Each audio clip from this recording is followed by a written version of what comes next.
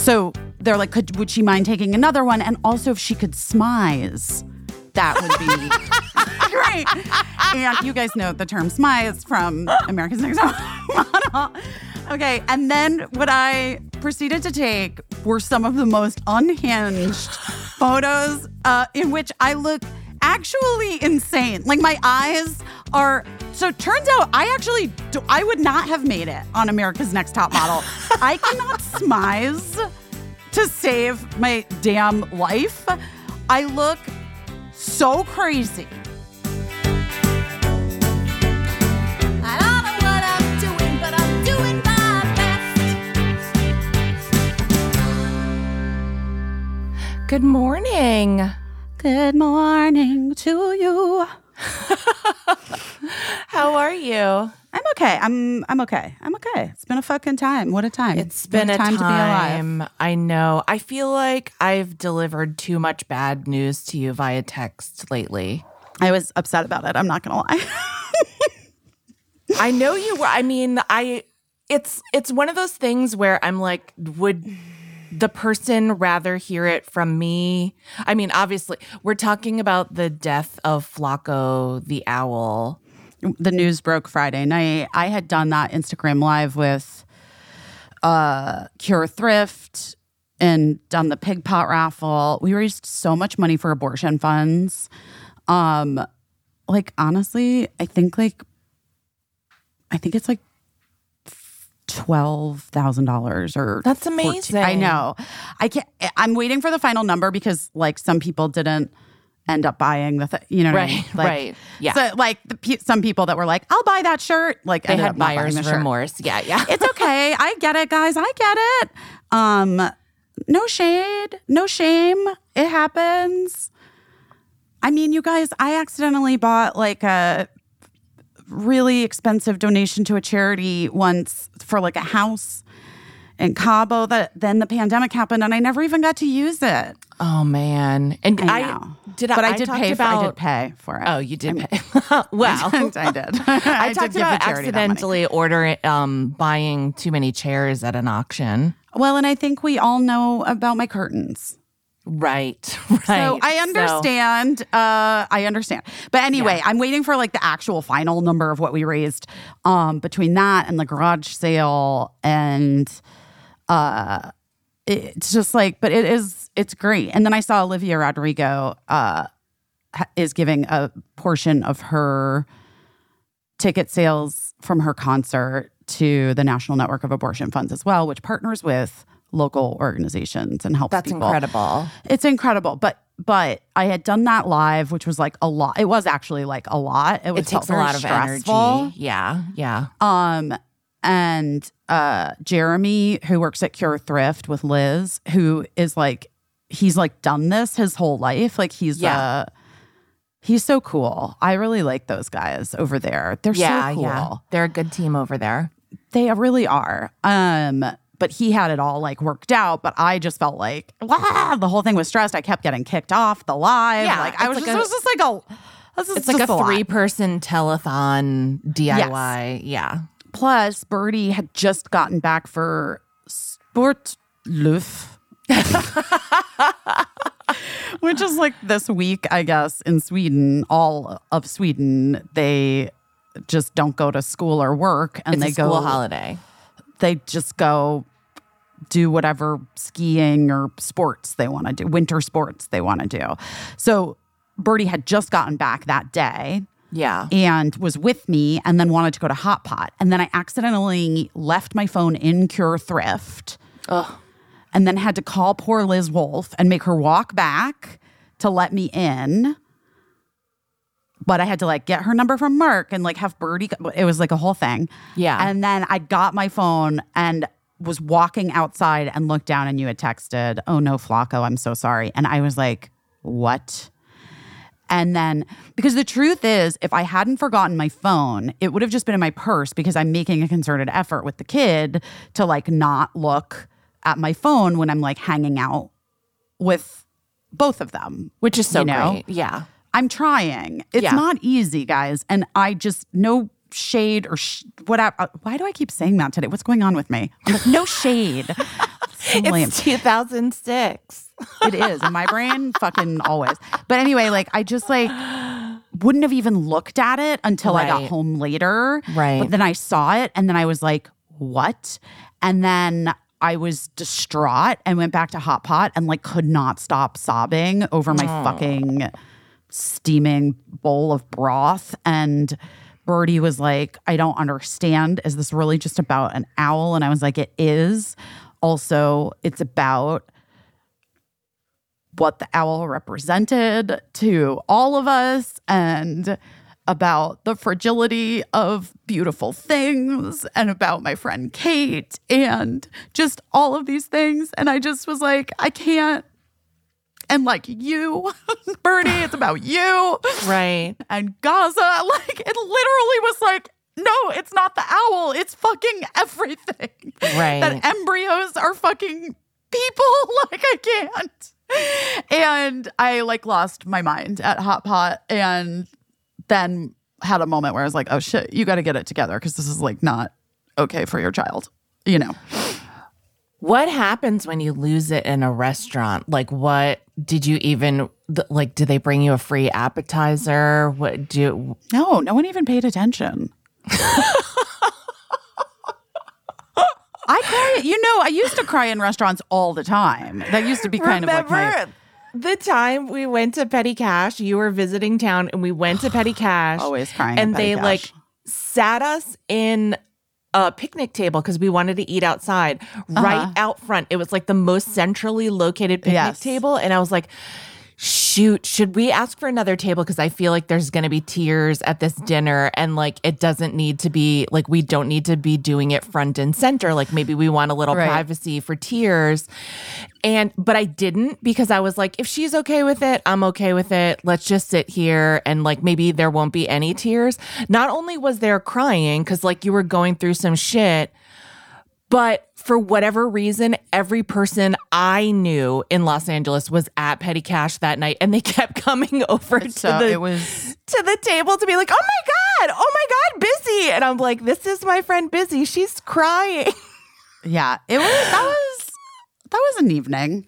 It was so weird and such weird. a like, because I get it. Like I kept being like, I wish someone would notice that she's crying before they came over to the table, but nobody does because you're not looking out for that. You know what I mean? Like that's not on your radar, especially if you're approaching from behind. But don't you feel like that speaks to a bigger thing about just people in general, which is that most of the time they're just only in their own experience and they're not really like, as we like to say, reading the room. Yes, 100%. 100%. Yeah. So, no, to answer your question, well, first of all, luckily at Hot Pot, they had sat us at this booth that I was facing Birdie, and behind Birdie was just a wall.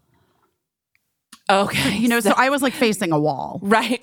So it wasn't as bad it wasn't that crazy. No. But I was like fully sobbing. And and it was something to behold, I'm sure. If anyone had paid attention.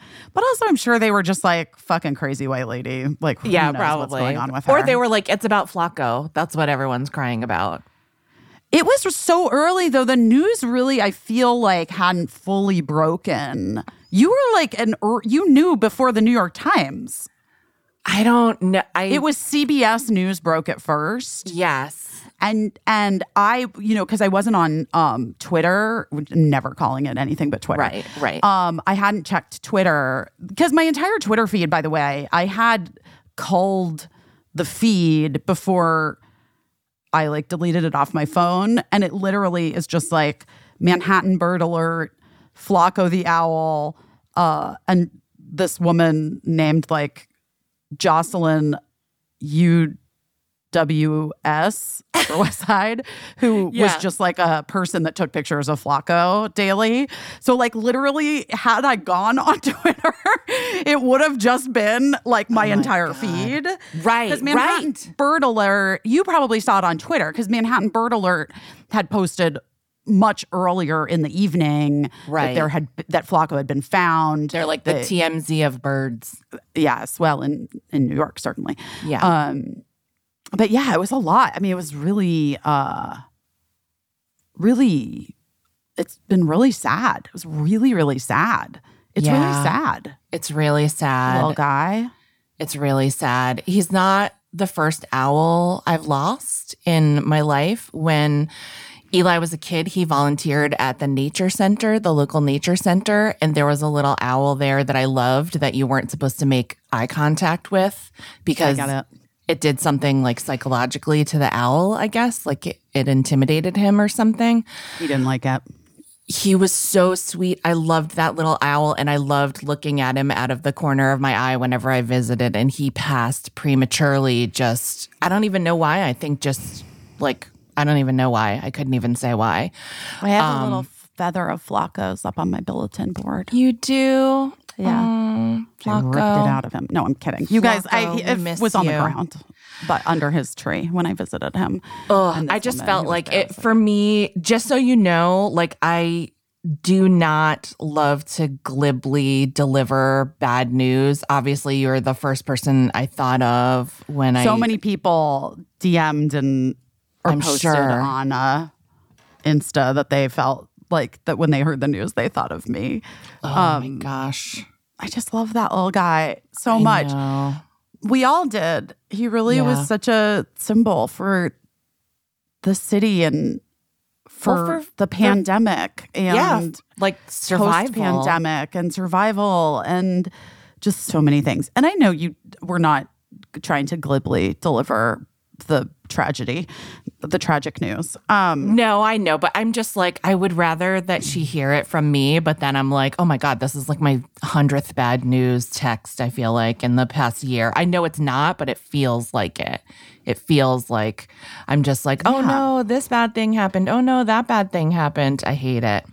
But I have some good news, and I hope he doesn't mind my saying. Speaking of Twitter, and we're only calling it Twitter, I am Twitter friends with Michael Threets, the library guy that everybody loves, who announced that he was stepping down from his position at the Solano Public Library just to prioritize his mental health. And I know people like that was a lot of my feed too. A lot of people worried about Michael. And so I just sent him a little message saying that we love him and we love everything that he's done and that I just hoped that he was well. And he sent me the nicest response saying that he loves how much we love libraries on the podcast. And just sweet.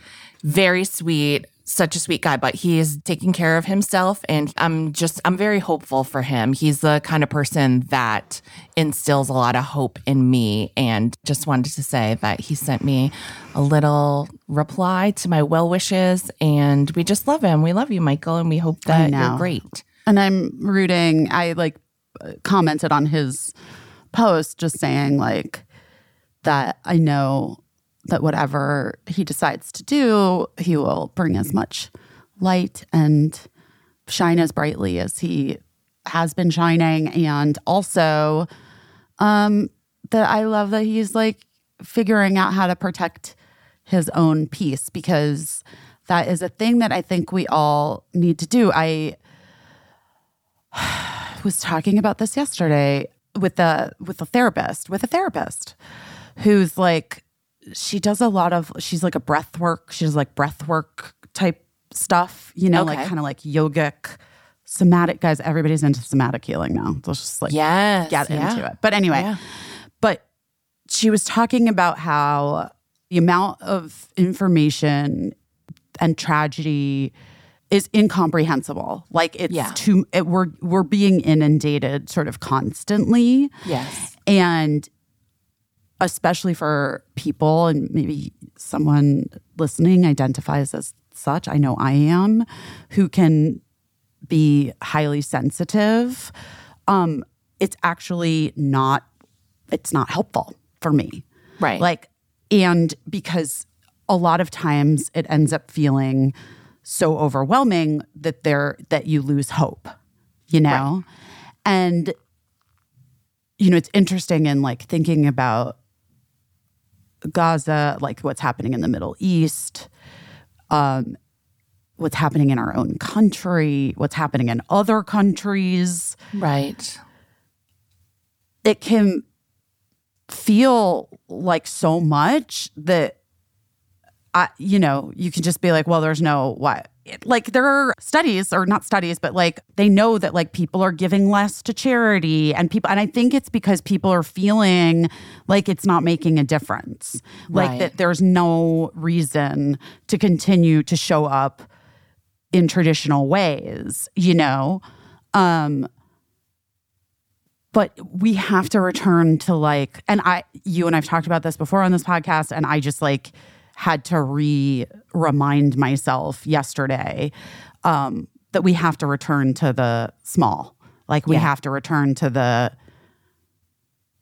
connection 101, one-on-one with people, to the small kindnesses, to the making differences where we can, when we can, showing up, entrusting in systems of change that can work if everybody shows up, Yeah. and not getting so overwhelmed by the devastation and the trauma of it, which feels impossible sometimes. It feels impossible sometimes, but I don't know. That's just a thought I've been having. Yeah, I think of it like it just feels like we're on this series of tipping points all the time. And, when you think of like, when you visualize a tipping point for something, the thing that's on top of it, which is us in this analogy, is trying to balance. You're trying to stay on top of it and not tip one way or the other. And like, for me, because of like my physical challenges, balance is something that I think about a lot. It's something that like has always had to be part of my life, is just working on like physical balance. And it's tiring. It's so exhausting to try to like hold myself balanced and straight and upright sometimes, And so at the end of a long time of trying to just be balanced, it's exhausting. That's just the visual that I have in mind, is that like everybody is trying to keep from tipping over, and they're tense and straining to try to keep from tipping over into this place where they don't want to go. And then sometimes that happens, sometimes it doesn't. But then the very next day, you're set up on another tipping point for just all of these subjects that you were mentioning, Busy, and so many millions more. Not to mention like all of the personal tipping points that we're all having. Like people are looking for jobs, or they're worried about their futures financially. And it's a lot to carry. And I do wish that collectively we could hold each other up a little. Something went wrong. Oh God. Please try again. My phone's What? My phone's saying something went wrong. I just wish that we had this like collective strength, this like teamwork, but it's really hard because we've set ourselves up to be so individualistic that I don't know what the answer is. I don't know what the answer is, because sometimes I feel like, gosh, I'm so independent and so on my own. And like we've talked about a million times, like where is my community, and like what is my community doing? I've been trying, but man, it's fucking hard. It's so fucking hard. Casey, it's so hard. I have to write the keynote for the ACLU Illinois luncheon that I'm going to this week. Yeah. And I have sat down 17 times, and I'm like at a loss. Like every time I'm like, but I did feel yesterday, after like going through how overwhelming it's all been feeling, realizing that the only answer continues to be going small. Yeah. Like, look, maybe like the amount of money that we raised in our live for abortion funds is like, whatever. I hope it's a drop in the bucket compared to what Olivia Rodrigo is going to be able to donate. But like, it's something. You know what I mean? It's 100% something. It is. It is. That's right. And while we're continuing to kind of like try to course correct all of these things that are happening especially in our world and in the world, the larger world, I think we have to protect our peace too a little bit. Yes. And like not get so overwhelmed that it becomes impossible, to even comprehend how we can, what the way forward is. Right.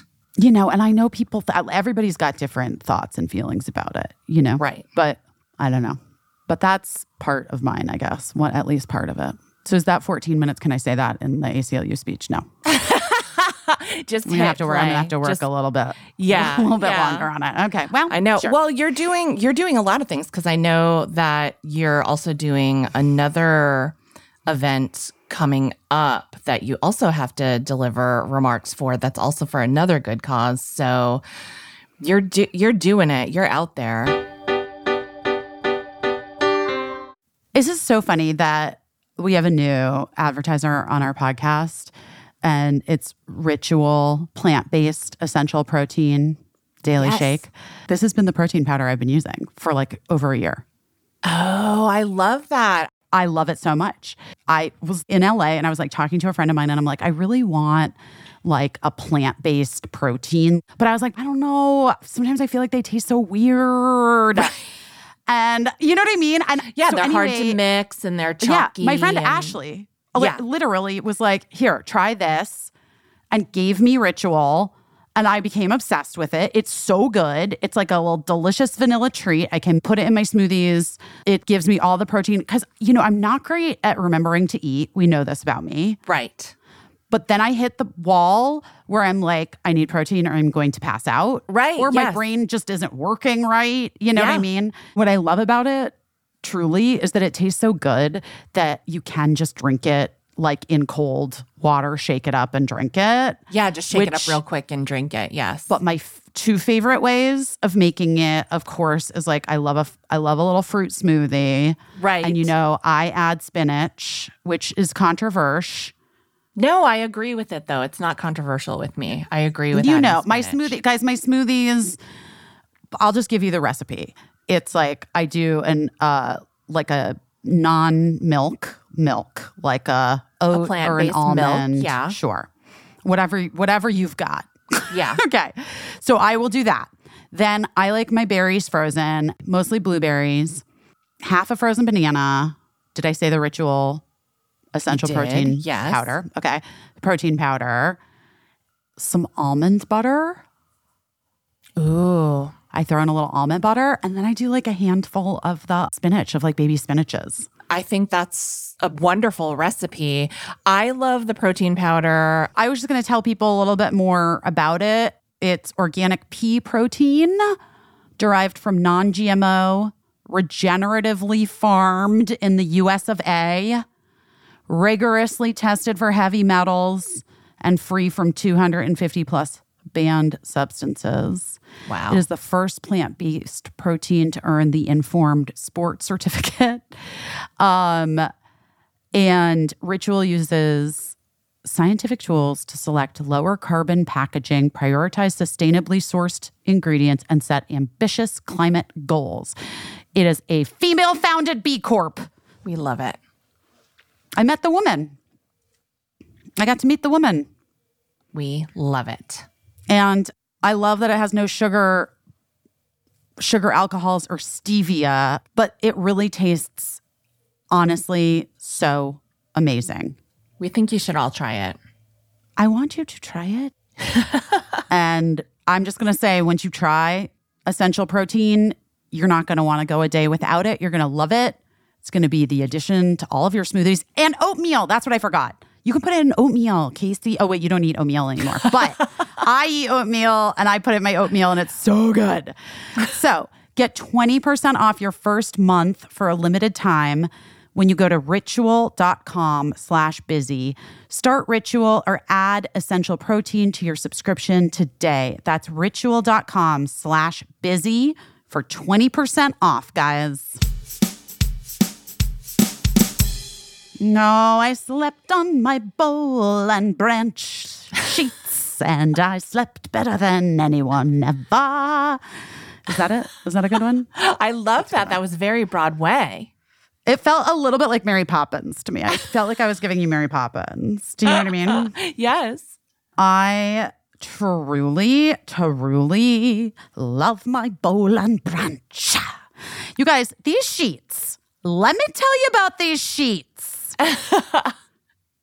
Casey influenced me into getting the sheets that have like a little bit of a texture to them.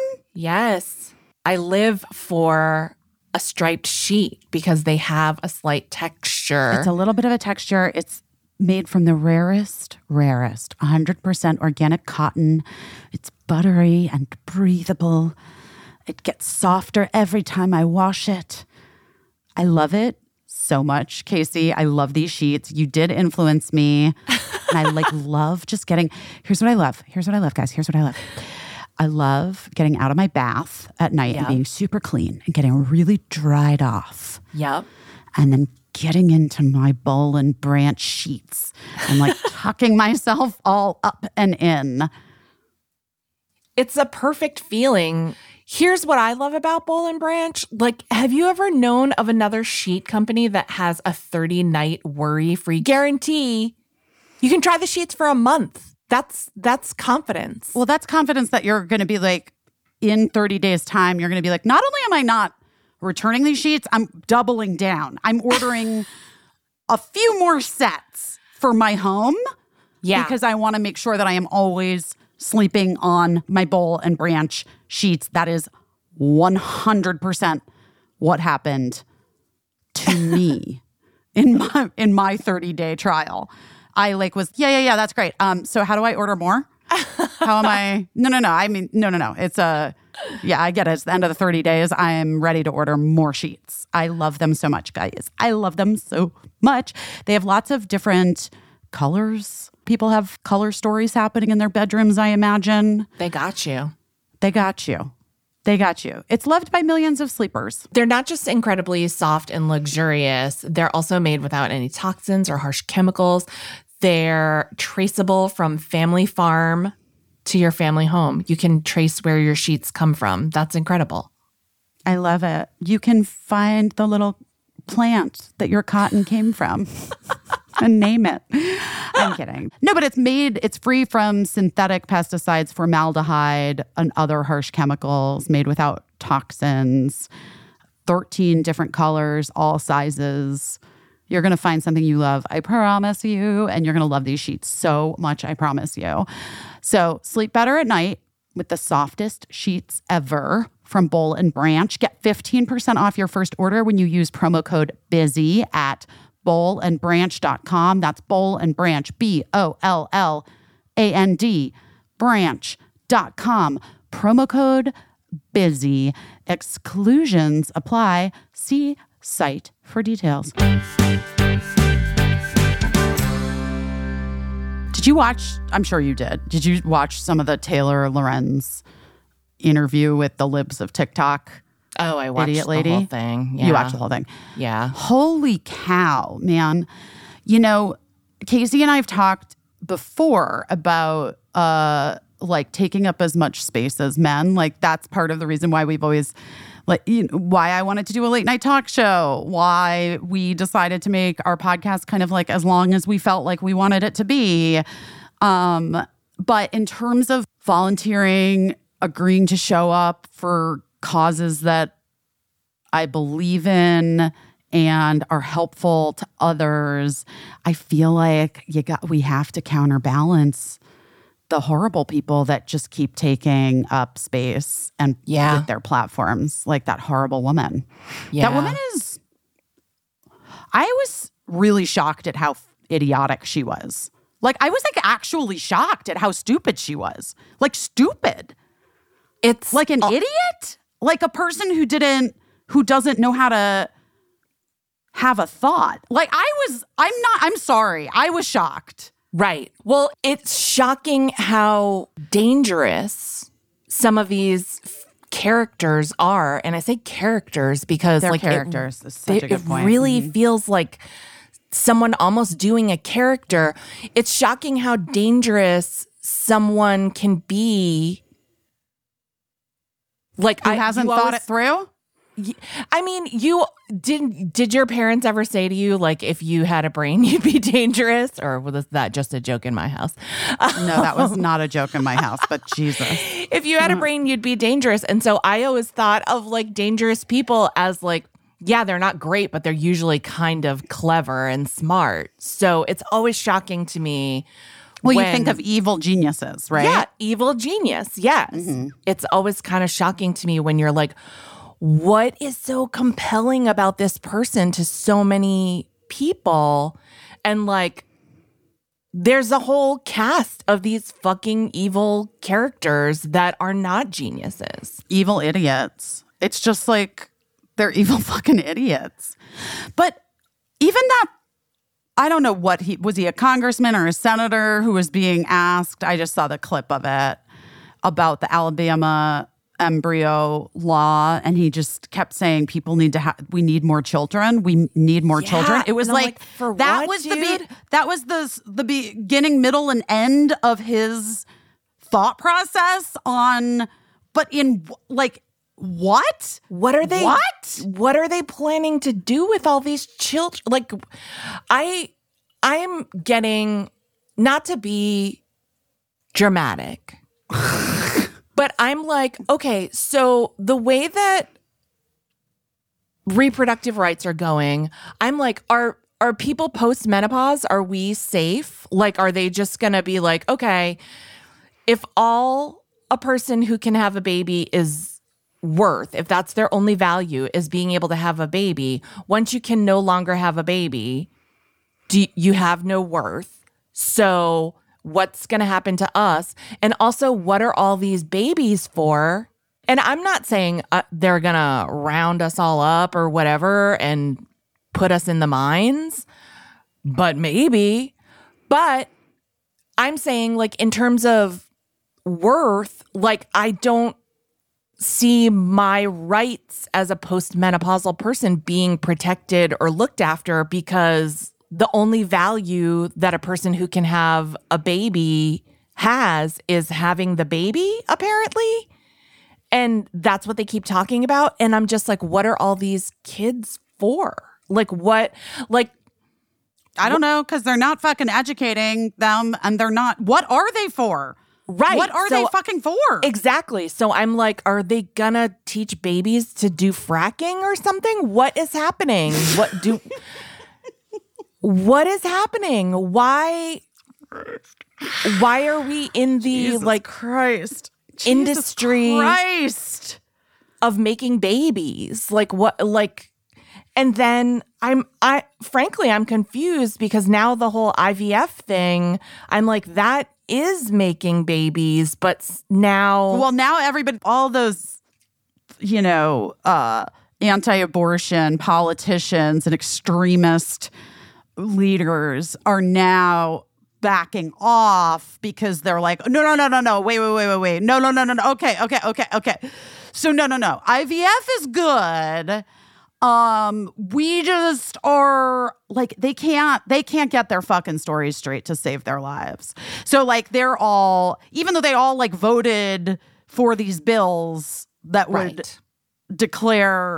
give embryos personhood that apparently takes precedent.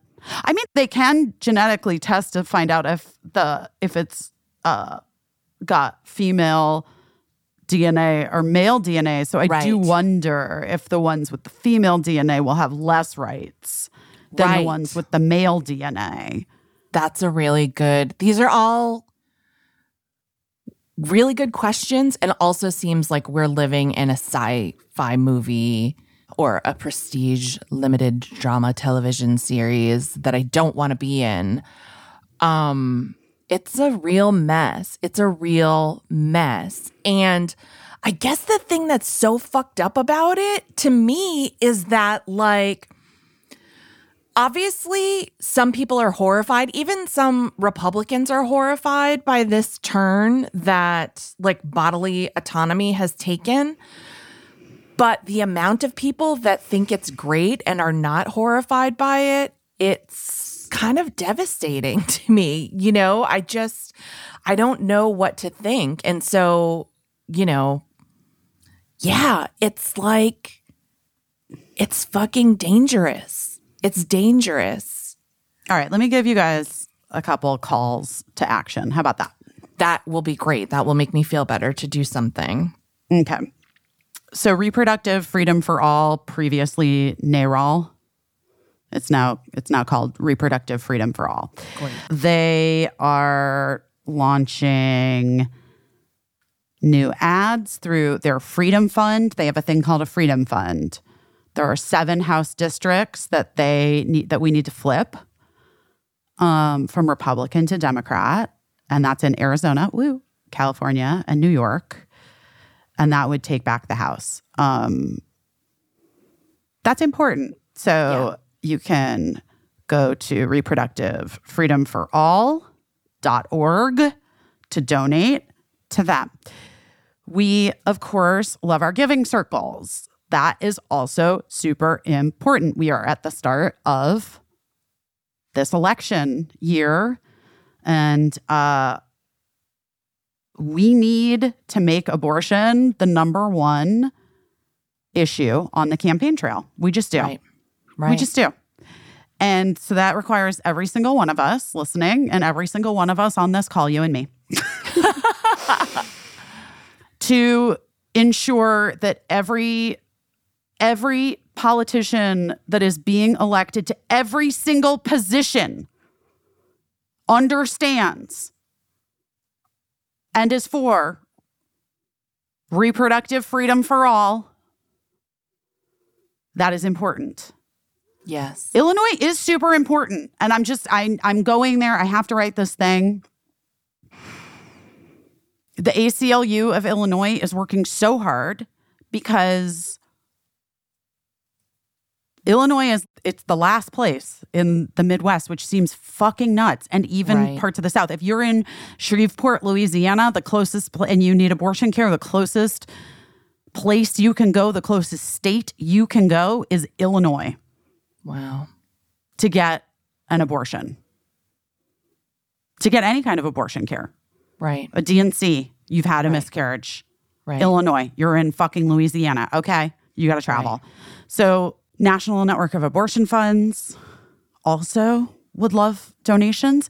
But all of these things too, like especially in the political races, just remember, guys, I know we don't have to always use money, but maybe you have your own garage sale. I was going to say. Maybe you have a bake sale. Maybe you make some calls. Maybe you use your social media. Social media. We all have access to social capital and a platform. And you might think that yours is small, but I think that sometimes the smaller your platform is when you use your social capital, the more it connects with the people that actually know you and trust you. And we were just discussing that when things feel so large and out of control, sometimes the best thing we can do is go small. Right. And I think that we all need to remember that. And going small doesn't mean ignoring. That's the part where I get fucking nuts with people on social media and people who feel like you're not doing enough, or so, whoever's not. I'm not talking about me personally. I'm saying, like, when I see people getting like enraged, like, you're not doing enough. It's like, I do believe I do believe that we can like go small and make substantive change if we're all on the same page and we're all singing the same song. We can be in harmony together. And I just want to say this, and I want people to continue to say this, and I want you to talk to the people that you need to talk to about this. No matter what he says, Donald Trump supports a full abortion ban. No matter what he is saying or trying to like backpedal on in this moment, he is not moderate when it comes to his views on abortion and what he has done to our country by putting these fucking people into the Supreme Court. He knew exactly what he is doing, and he is fucking responsible. And so if anyone is voting to put him back in office, you are supporting a full abortion ban. That's it. Full stop. You've done it. Busy You're Phillips supporting knows her shit about abortion. So you're my authority on all of this. And I'm so grateful that you let us know what we can do and how we can do it, because shit's fucked up. It is fucked up. And let's not forget the giving circles. Let's not forget the States Project. The States Project is really focusing on these places where we can win back seats on the state level, which can have such a huge impact on people's rights in those states. And that is currently what we're dealing with so much of, because as we know with the Dobbs decision, they are pretending like they're giving it back to the states, right? Right. And what is happening is some of these decisions that are happening on the state level are going to be kicked back up to the Supreme Court, like the abortion pill debate case that is going before the Supreme Court. And then guess what's going to happen at the Supreme Court? They might, and it's probable that they may fucking outlaw abortion pills. And guys, if you don't have some in your cabinet, I highly recommend you can get them. I have them. I don't think I'm going to need them, but I don't fucking know who might. And Just in so, oh case. well. Yeah. Just. And I know people have mixed feelings about it, and they're like, don't hoard abortion pills. Yeah, don't hoard abortion pills, but have some. I just have, I mean, you don't need to stock a pharmacy in your house. Just if there's a chance that someone in your life might need them and you have access to them, have some. Oh, also this, I just want to say this, that they're also coming for birth control, just FYI. So. Yes. That is a fact. Yes. It's a fact. Guys, like watching that thing with Taylor Lorenz, the interview with the horrible woman from Libs of TikTok, which I'm not even going to say her name because she doesn't deserve a fucking name. She doesn't even deserve a name. She's so fucking stupid. We have to fight back against the idiocy that's all around us. Yeah. And we just do. Yeah. It's not easy. You got to write your remarks for the ACLU. I got to do it. How long do you have to talk for? Could you sing?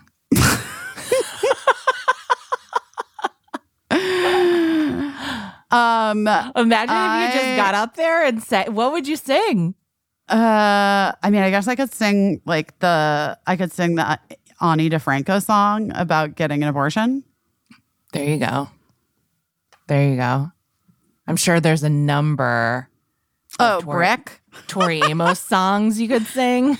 No, what? I mean, Brick, I feel like is an anti-abortion song. Is it? Don't you think? I think it's fucked up from a dude's perspective. It's a real downer.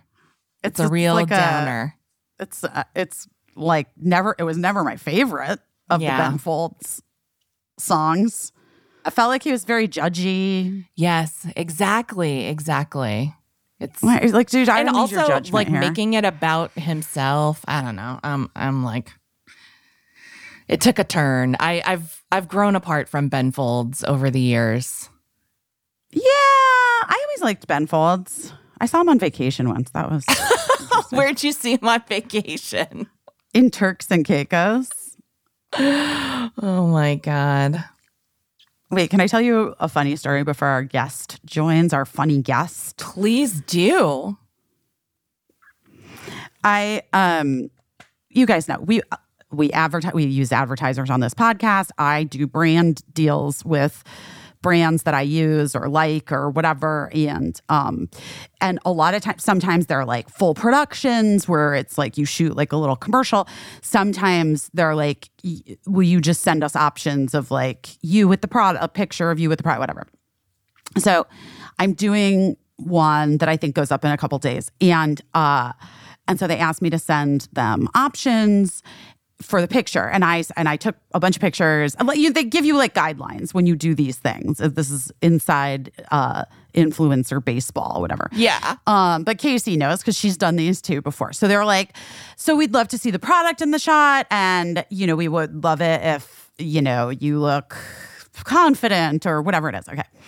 So I took some pictures and I thought they were cute and I sent them off. And then I got a note back that they like one part of it, but they like couldn't really see the words on whatever. It doesn't matter. Yeah. So they're like, would she mind taking another one? And also if she could smize, that would be great. And you guys know the term smize from America's Next Top Model. Okay. And then what I proceeded to take were some of the most unhinged photos in which I look actually insane. Like my eyes are... So it turns out I would not have made it on America's Next Top Model. I cannot smize to save my damn life. I look so crazy. Smizing is not a thing I think I've ever seen you do. It's not. Wait. I'm going to do it for you right now. And then look, ready? You look I look like insane. You're pooping a little. I look insane. And so I took these pictures of me trying to smize, and I was like, this is surely not what anyone wants. Like, I can't imagine that anyone wants this. I look so confused, scared. Oh my gosh. Psychotic, unhinged. I feel like that's a note. I don't know anything about this deal or whatever. This is the first time we're talking about it. But I feel like that's a note from a young creative executive who has dreamed of the moment that they could ask someone to smize. I mean, bless. But it's not in the cards. It's not happening. Everybody... Right now, I'm laughing because I'm imagining everyone listening to this trying to smize in their car or wherever they are, and like how impossible it is. My smizing is just squinting. Like my eyes just turn into like little frowns, but that's my happy eyes, But also, like, I don't even understand smizing. Are you not smiling as you're not, right? You're like confident, but does it mean Casey, I can't do it. It's so does it mean that you smile and you look like that, but then you stop smiling with your mouth and you leave your eye? Oh yeah. But then look at that. That looks oh my God, it doesn't this look is not good. Maybe not good radio. But I mean radio. Not good podcasting. But truly. Okay. This is what smile. it is, if I'm correct, smile with everybody listening, smile with your whole face. Smile right now. I'm taking a picture and we're going to post it. Okay. Smile and then wait. Okay, that was pretty good. I just look upset. Like I look shocked a little. So I guess my smiling eyes look shocked. Oh my God, I hate it. I look insane. Well, being a model is hard. I look like I had plastic surgery or something. This is like a plastic surgery face. And also, I haven't had any Botox in a long time. And it looks like have like a Botox forehead. I mean...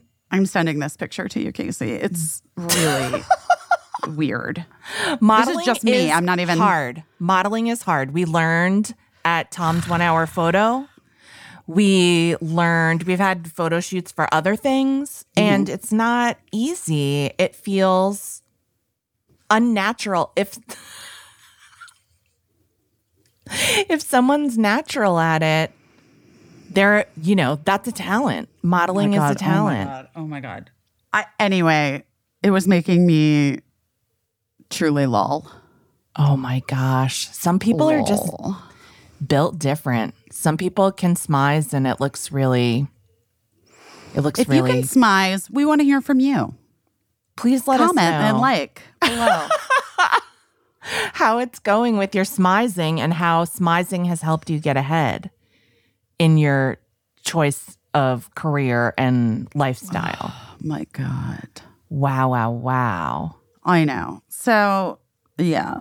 It's been... But that's coming. Your attempt at smizing is coming out soon?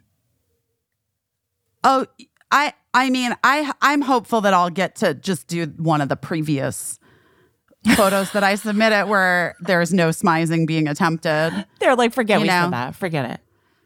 I'm hoping that after we submit these photos, they're like, absolutely not. We were wrong. You don't need to smize. You're not a smizer. No, we're good. You're definitely not a smizer. We know that now. Are bad.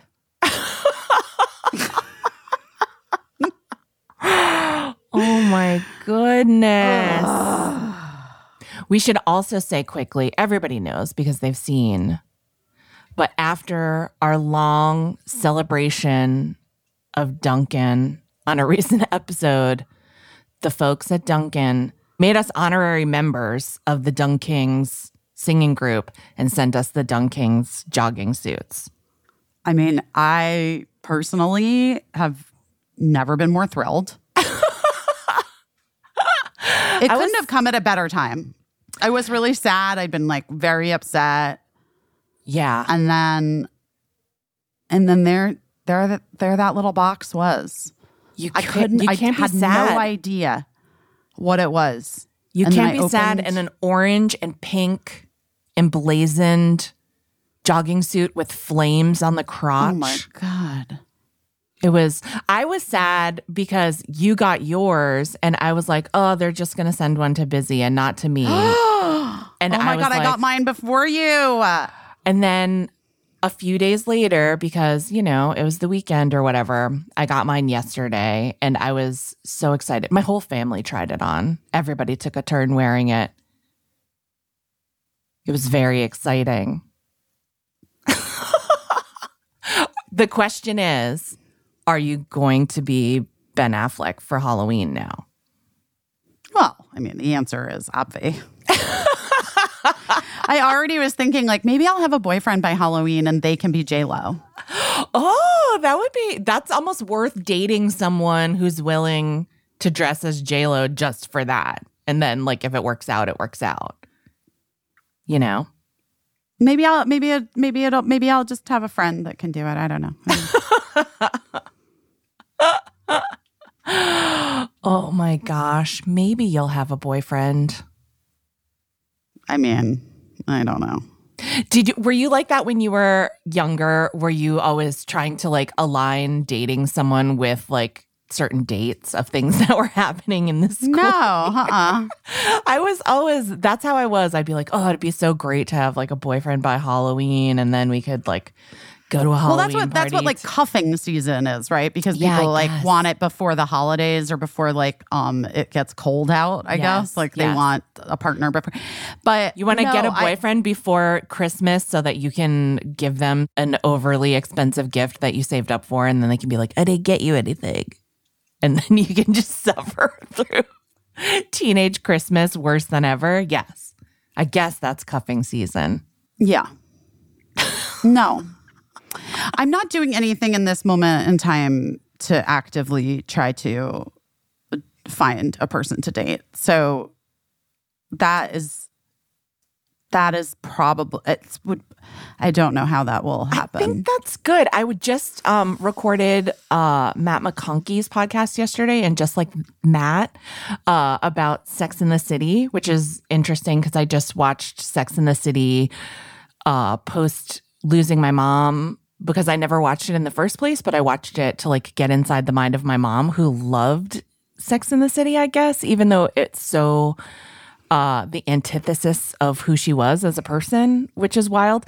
But we were just, most of the conversation I felt like revolved around how when you stop doing anything to try to connect with a person, that's when there's the best chance of it happening. Yeah, I don't know if that's true.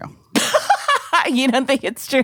Yeah, I don't know. I just don't know if that's true anymore because of the way that everybody dates, like because of how it's all so online, and I don't know. Right. I don't know. And I don't know. we also know from Risa Tisa, the star of the internet this week. We didn't even get to talk about that because we were so sad about Flacco. I mean, we can talk about it still. We can talk about it. But I mean, we know that like you can't be too careful with who you're trying and not trying to meet. Well, to be fair to Risa Tisa and everyone, I do think that the pandemic played heavily into why she was taken for such a wild ride. A wild ride. Yeah.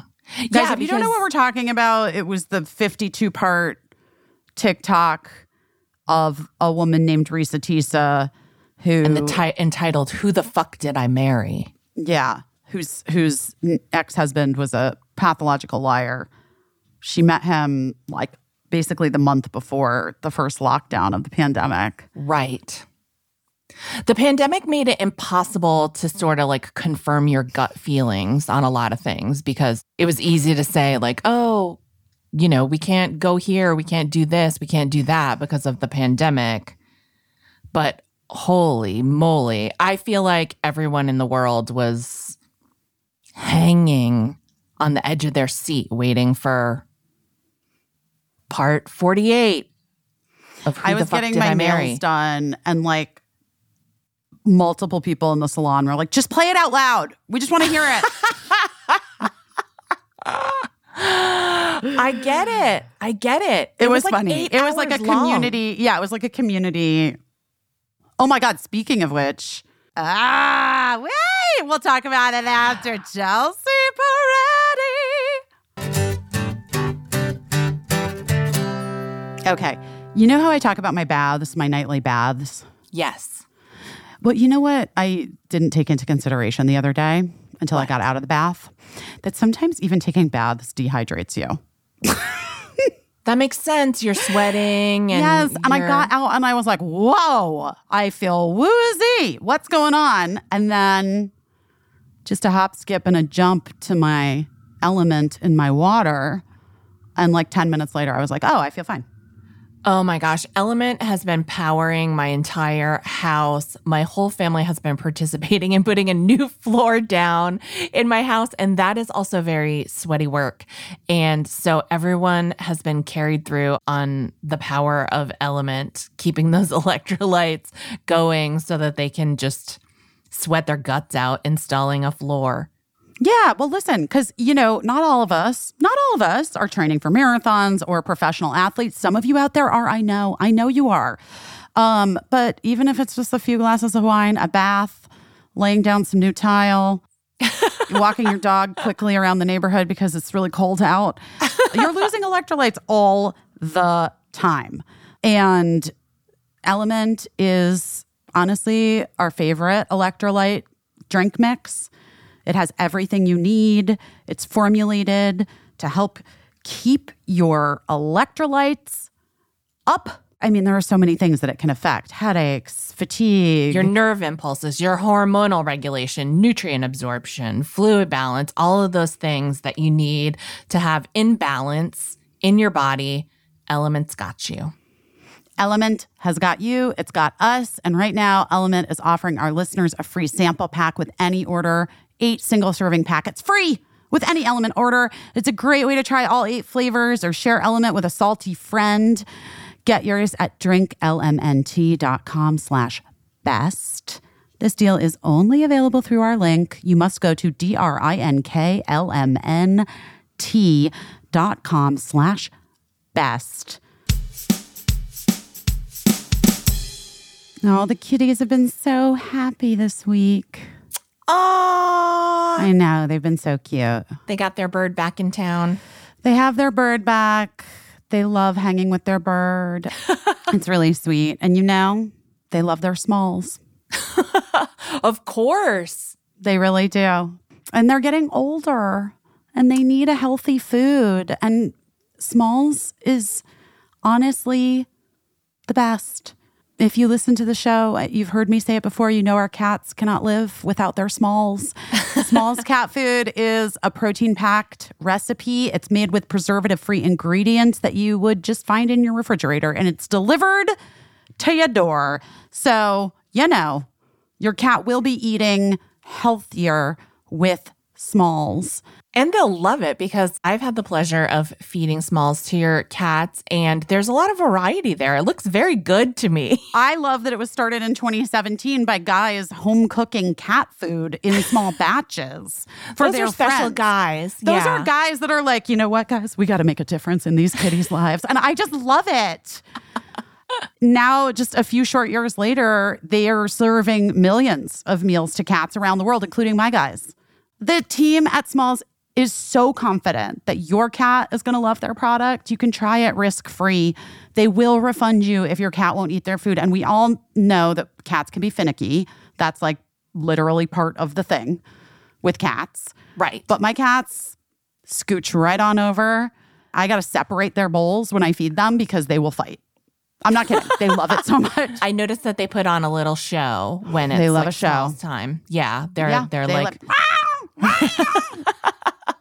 look at me, feed me first. Guys, it's 2024. Are you still feeding your cat kibble? Do not. Please head to smalls.com/best. Use promo code BEST at the checkout for 50% off your first order plus free shipping. Come on. It's the best offer you're going to find. But you have to use our code BEST for 50% off your first order. One last time, promo code BEST for 50% off your first order plus free shipping. We love you, Smalls. I'm realizing now, like, I should have gone to my podcast studio. This is like so janky, and I don't know where my headphones are here. It's not janky. It's beautiful.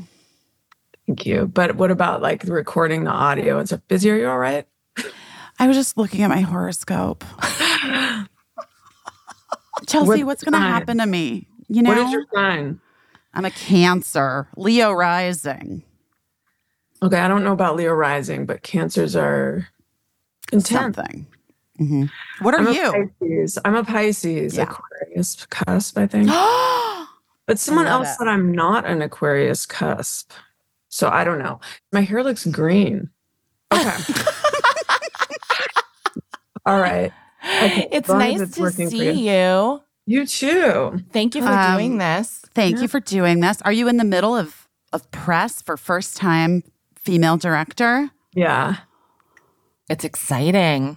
I have questions. I mean, okay, so guys, we're so lucky. Oh, here she is. As if she knew. Gina Linetti, My namesake. your namesake, just literally walked over. She was asleep. Oh. How did she know? She knew Chelsea was on the horn. She knew Chelsea was You see here. that little dot? That's my dog. Oh my gosh. Named Busy. Ah. That would be amazing, though. I would actually love that. Wait, Casey has a friend who named their dog Busy Phillips, I right? should have. Like, dogs literally are busy all They the time. are busy. The dog's really are. name isn't Busy Phillips, but it is Busy. Josh is Gondelman's dog's Oh, named right. That's right. Busy. Josh's. Yes. And my dog then- is named Birdie, the same as Busy's child. Oh my God. I know. And then But there weird. was a dog in LA. Oh my God, I can't remember the woman's name. She was like a hairdresser, a hairstylist to the stars. She still is. Mara. Her name's Mara. And her dog's name was Mark Silverstein, legit. And it was like named kind of after Mark Silverstein's, my ex-husband, sort of. But anyway, it caused a lot of issues. It was complicated for me. I bet. Well, I can tell you that a lot of dogs are named Casey because every time I've ever gone to a park, someone will scream Casey, and I turn around Really? and then they're like, "I'm calling my dog," and I'm like, "Oh, okay, Really? that's my See, human name." I've had a lot of dogs named Chelsea. There were a lot of golden retrievers named Chelsea in my childhood. Like, everyone's like, oh, my dog's name is Chelsea. But I had no idea there were Caseys. Maybe there's just dogs of every stripe. Yeah. Even a friend of mine from college named their like adult family dog Casey. And they were like, is that weird? And I was like, I mean, it's not weird. Right. Like, it's one thing if we met each other and you already had a dog with my name, but to then name a dog. Yeah, after me. What does that mean? It's like hard to say. But Gina Linetti's named after Chelsea in an homage to one of the greatest television characters of all time, Gina Linetti from Brooklyn Nine-Nine. We had spent so much time with right before the pandemic. Right. And then Gina was a pandemic dog. It's really a family show, you know? It really is. It really is. Like, now I get what that's all about, because it's like families so rarely can agree on anything to watch that it's kind of special when you find something. Yes. And you're a parent. Yep. And I don't know if your kid is at the age yet where you can do this, where you can like actually watch shows with them almost. Maybe? Yeah. Close? Yeah, we watch stuff, but it's like, you know, not necessarily what I would be watching if left to my own devices. My 10-year-old and I watched First Time Female Director together. What did she think? She was like, this is wild. She was like, this movie is very weird. And I am kind of into it. And I was like, I get it. Chelsea, you make me laugh so hard. You know that I'm such a huge fan of yours. Thank you. Thanks. This is your directorial debut. Yeah. When you were conceptualizing a film to write, direct, and star in, what about local theater was drawing you in? Why was this the story to tell? Well, I love theater. I grew up doing theater. You know, I started, I think, at like 9 there was this program called the American Conservatory Theater in San Francisco. They had a young conservatory. So I did classes there, and I wound up doing like A Christmas Carol, like the main stage production. Oh my God. Missing School. And I was Sally Cratchit, which Natasha Leggero is like, there is no Sally Cratchit in the book or something, but it wasn't the play. They made Sally Cratchit for you. I mean, I thought it was a legit character, but she's drawn the whole thing into question now. But regardless, I missed a lot of school to do those things and took classes and things, and loved it. And one of the things, like, if you go see a lot of theater, because my mom also had Berkeley Rep tickets, and that's a great theater. And so, but one of the best things about theater is bad theater. You know, it's like mediocre theater is actually the worst thing you could sit through, but bad theater is so fun, because it's like trying not to laugh and like whispering to the person next to you. And I don't know, it's just, it's a special thing to me. But, you know, I think in experiencing female leadership from all angles, you know, it's just such a sweaty endeavor sometimes. And it's such like, I mean, it is as a mom, it's hard being a leader as a mom. And I remember like my college improv group, I became like, I don't even know what the title was, the president of it. And it was just suddenly not fun, because I was like, you know, and then also just whenever you're as an actor, you have a female director, I feel like there's so much pressure to like love the female director, even if they suck. And then if they suck, you're in this weird predicament where you're like, yeah, go girl, you know, like, so I kind of just wanted to look at that from all angles. And, you know, also just look at why people fail in the arts. And, you know, because, you know, there's lots of levels of failing, and one of them is just absolutely not doing it anymore, which I guess, you know, isn't a fail if it's not the right thing for you. But, you know, just thinking about stand-ups and things who no longer are in the business, and, you know, people just fall away, and who are those people was something I was interested in. Oh, wait, I sort of love that. Well, I don't want to give any spoilers, but in the movie, Chelsea plays a woman who works with a local theater and is a playwright, and then is tasked with directing her own play that they're producing. And the cast immediately is not on board with it. There's some really incredible, I mean, so many funny people in it. Kate Berlant and Benito Skinner, who never ceases to make me lol. And Megan Mullally.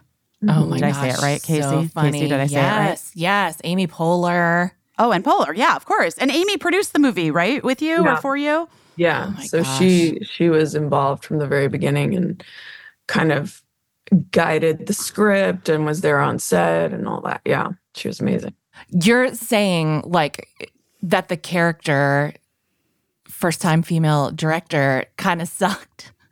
But also I had such righteous indignation for her because I felt like they didn't give her a fair chance. They didn't. No, she was set up. She's set up to fail, which is like, as a woman, I think I think any woman listening can relate to that feeling of like being given an opportunity and then at some point realizing like, wait a minute, like I've been set up to fail. Like there's no way I can win this. Yes. This one. My favorite part where she's kind of getting heckled and so many people are heckling her that she can't even hear what the criticisms are, and you're just like, what do you want me to apologize for? I can't hear the individual complaints. And I was like, oh my God, I think I have actually felt that in my life. Yeah. I mean, I think everyone feels that. I mean, for me, it's like, I think women feel that a lot. I feel like anyone who's not, in the status quo in a certain way feels that a lot. And then when you add to it,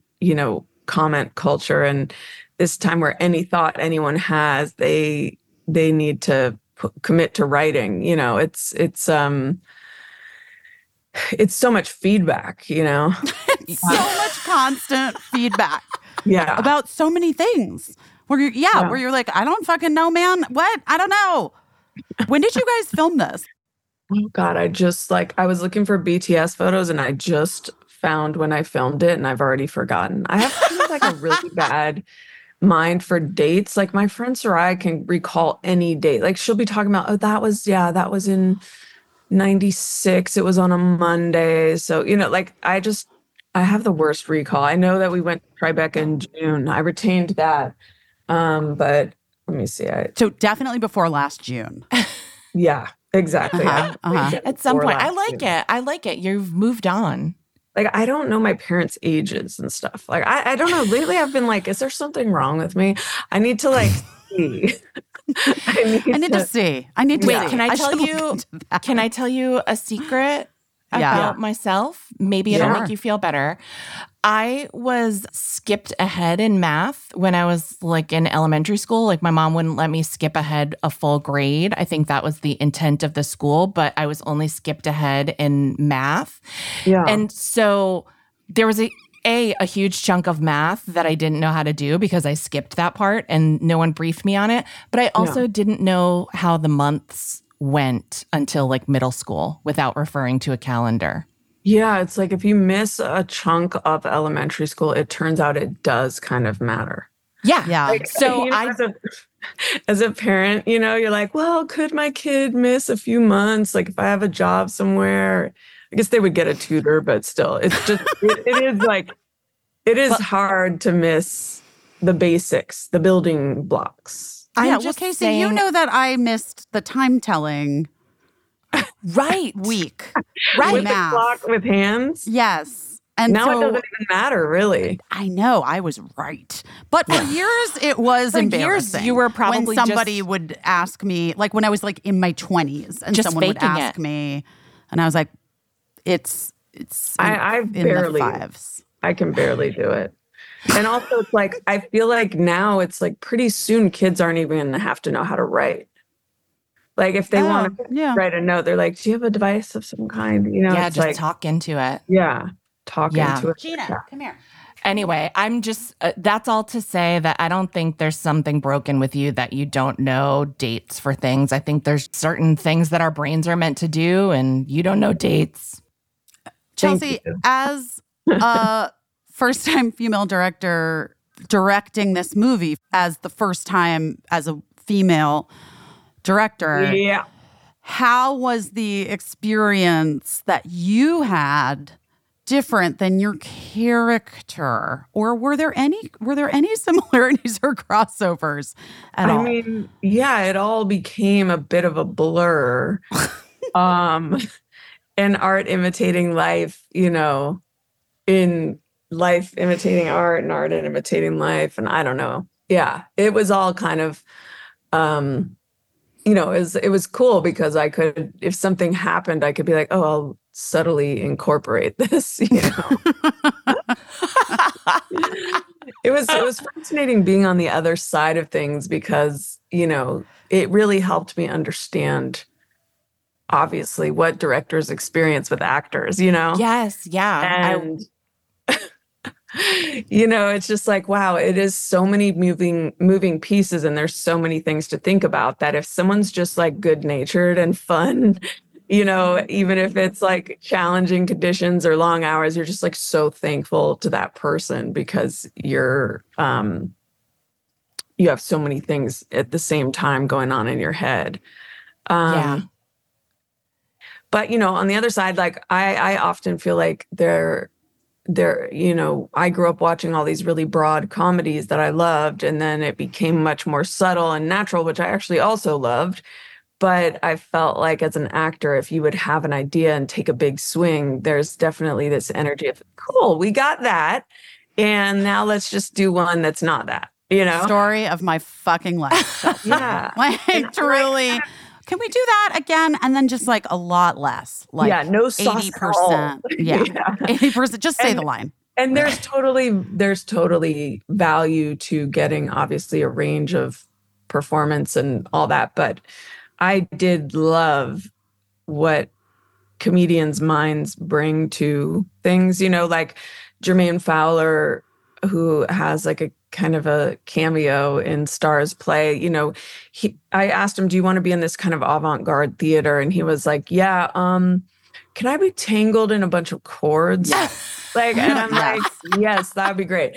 And it's just like the idea that I feel like so many comedians have such obsessions of visuals or concepts or whatever that they've just been kind of jangling around in the back of their mind for years, and finding a place to do it is so fun. Versus I think there might be people who would be like, why are you in chords? Whereas I trust that there's something in his id. And then to me, that whole moment is like, I feel that way like 90% of my days. Right.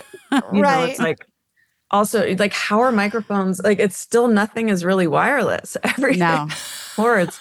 Like my podcast studio, I'm just like literally buried in chords. 100%. Yeah. 100%. Nothing is truly wireless. Yeah. So I found it like actually really poetic and like. It is. It's kind of deep. It was kind of like actually deep. Yeah.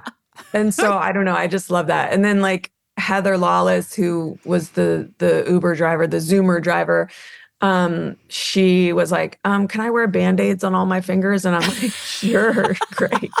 But like just these little details that for me make me so happy and are like scratching an itch and going with people's ideas instead of kind of shutting them down, What were the kinds of movies that you gravitated towards when you were a young person? Like when you were a kid and a teenager, like what did you love? I mean, it's definitely giving us Guffman, a little Guffman. Yeah. Sure. But what were some other like were you into comedy always? I mean, obviously you're a stand-up, but what kind of movies did you watch? I was more into comedic acting than stand-up, definitely always. But I liked such a big range, but I remember seeing Adam Sandler movies with all my friends in high school, and Martin Lawrence. I used to watch Martin all the time and thought he was so funny. Good. In Living Color, and Jim Carrey I loved, and all the Christopher Guest movies, but yeah, particularly Guffman, this is sort of to me like a sideways female socio-political Guffman, right? Homage, and all the Parker Posey movies, like Party Girl, Party House Girl. of Yes, all that. House of Yes. And then, yes. I loved like Rushmore. And, I think most recently, I think Bridesmaids is probably the last comedy I was like super excited about. But, I think like for me, like it's so much about like someone who kind of, it feels like whatever they do, it's funny to me. Like I feel like Melissa McCarthy and Danny McBride both, when I first saw them, and I was like, oh my God, everything they say is funny to me. Yeah, I know. I was just thinking when you said the Bridesmaids thing, I was like trying to think like what's really made me laugh. Yeah. Since Bridesmaids, like movie wise, other than your movie, honestly, watching it yesterday with my kid, we lolled. I did watch the I can't believe you felt comfortable to say lulled. That's your second lulled in this podcast. Honey, I'm lulling. You know what I mean? I'm living and lulling. I'm living and loving and lulling and just trying my fucking hardest not to be crying at any moment. Well, listen, I've recently cried in 2 interviews, so Great. I'm not at my peak performance, I'm just now got to keep as much of a wall up as I can. You should have saved the crying for here. It's like kind of a hallmark that a of thing? this place. Yeah. Kind of. Yeah. Really? What we do. Yeah. We kind of cry a lot here. I'm sorry that you used up all your crying cards. Yeah. I've already cried in this episode. Really? Before Yeah. you got here. Let's see if I can get myself there. What were you crying about? Well, I was crying about the owl, Flocko the owl. Oh, yeah. But I mean, I also, saw like, that. Yeah.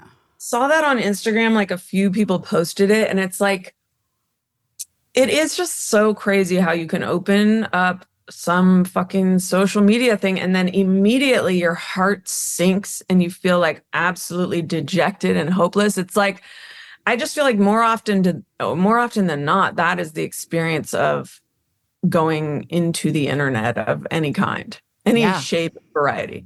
A bad news portal. We're literally talking about this, which is that I was saying that I think it's very difficult to protect your peace in this moment because we're kind of inundated with imagery and news.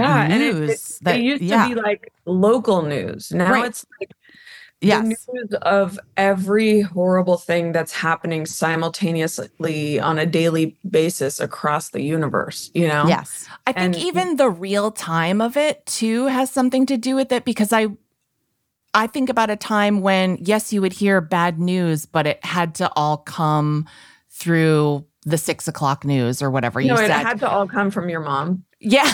Like, it would always be like, oh, so-and-so's daughter has cancer and so-and-so this and so-and-so's that. And you're like, oh my God. Okay, well, thanks for the update. This is like that times 50 million.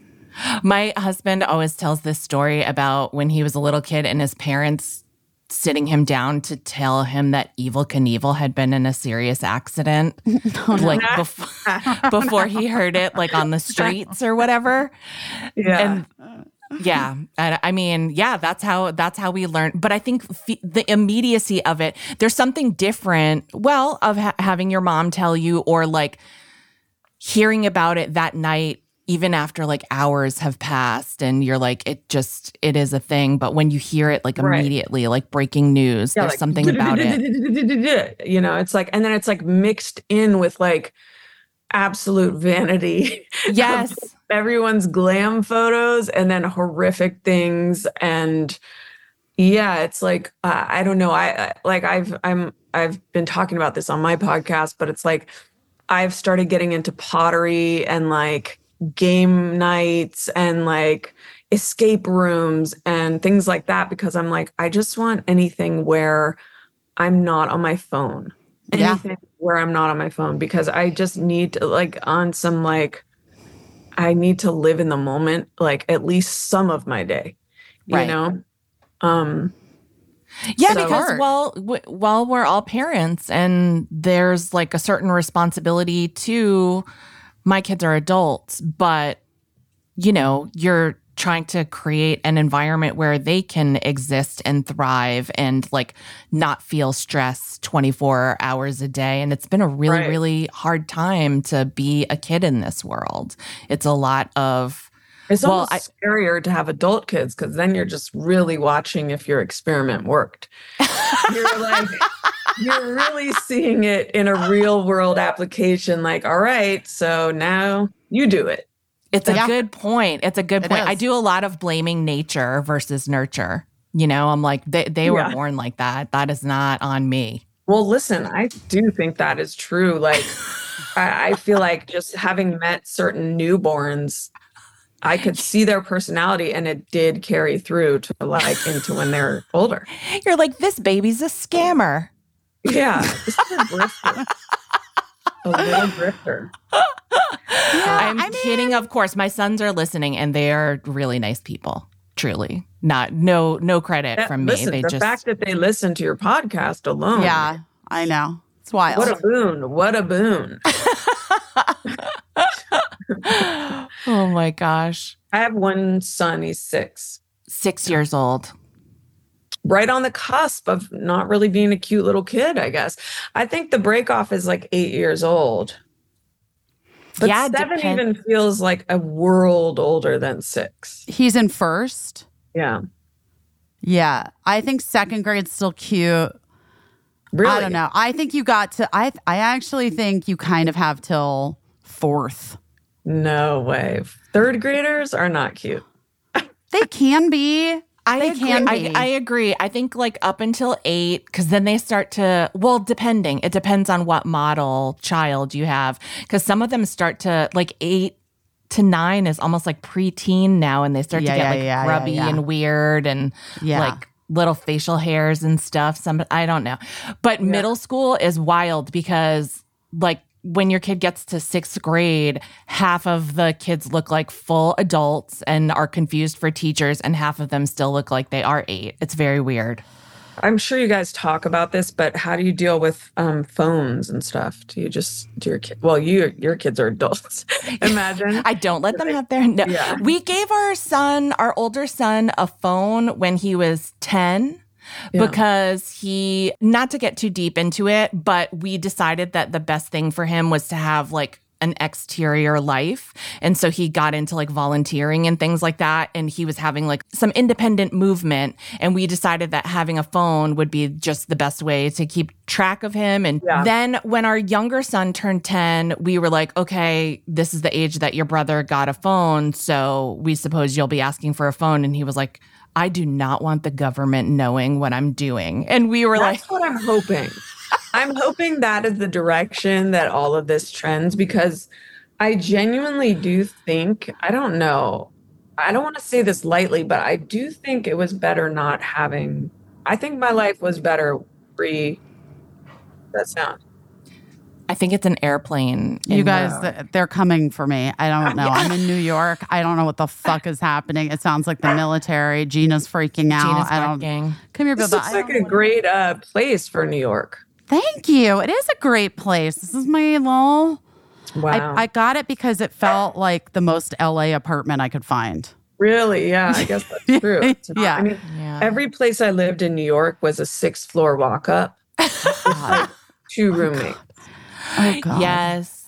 But now I'm like, oh, I would have just naturally been in such good shape if I stayed in a 6th floor walk up. Yeah.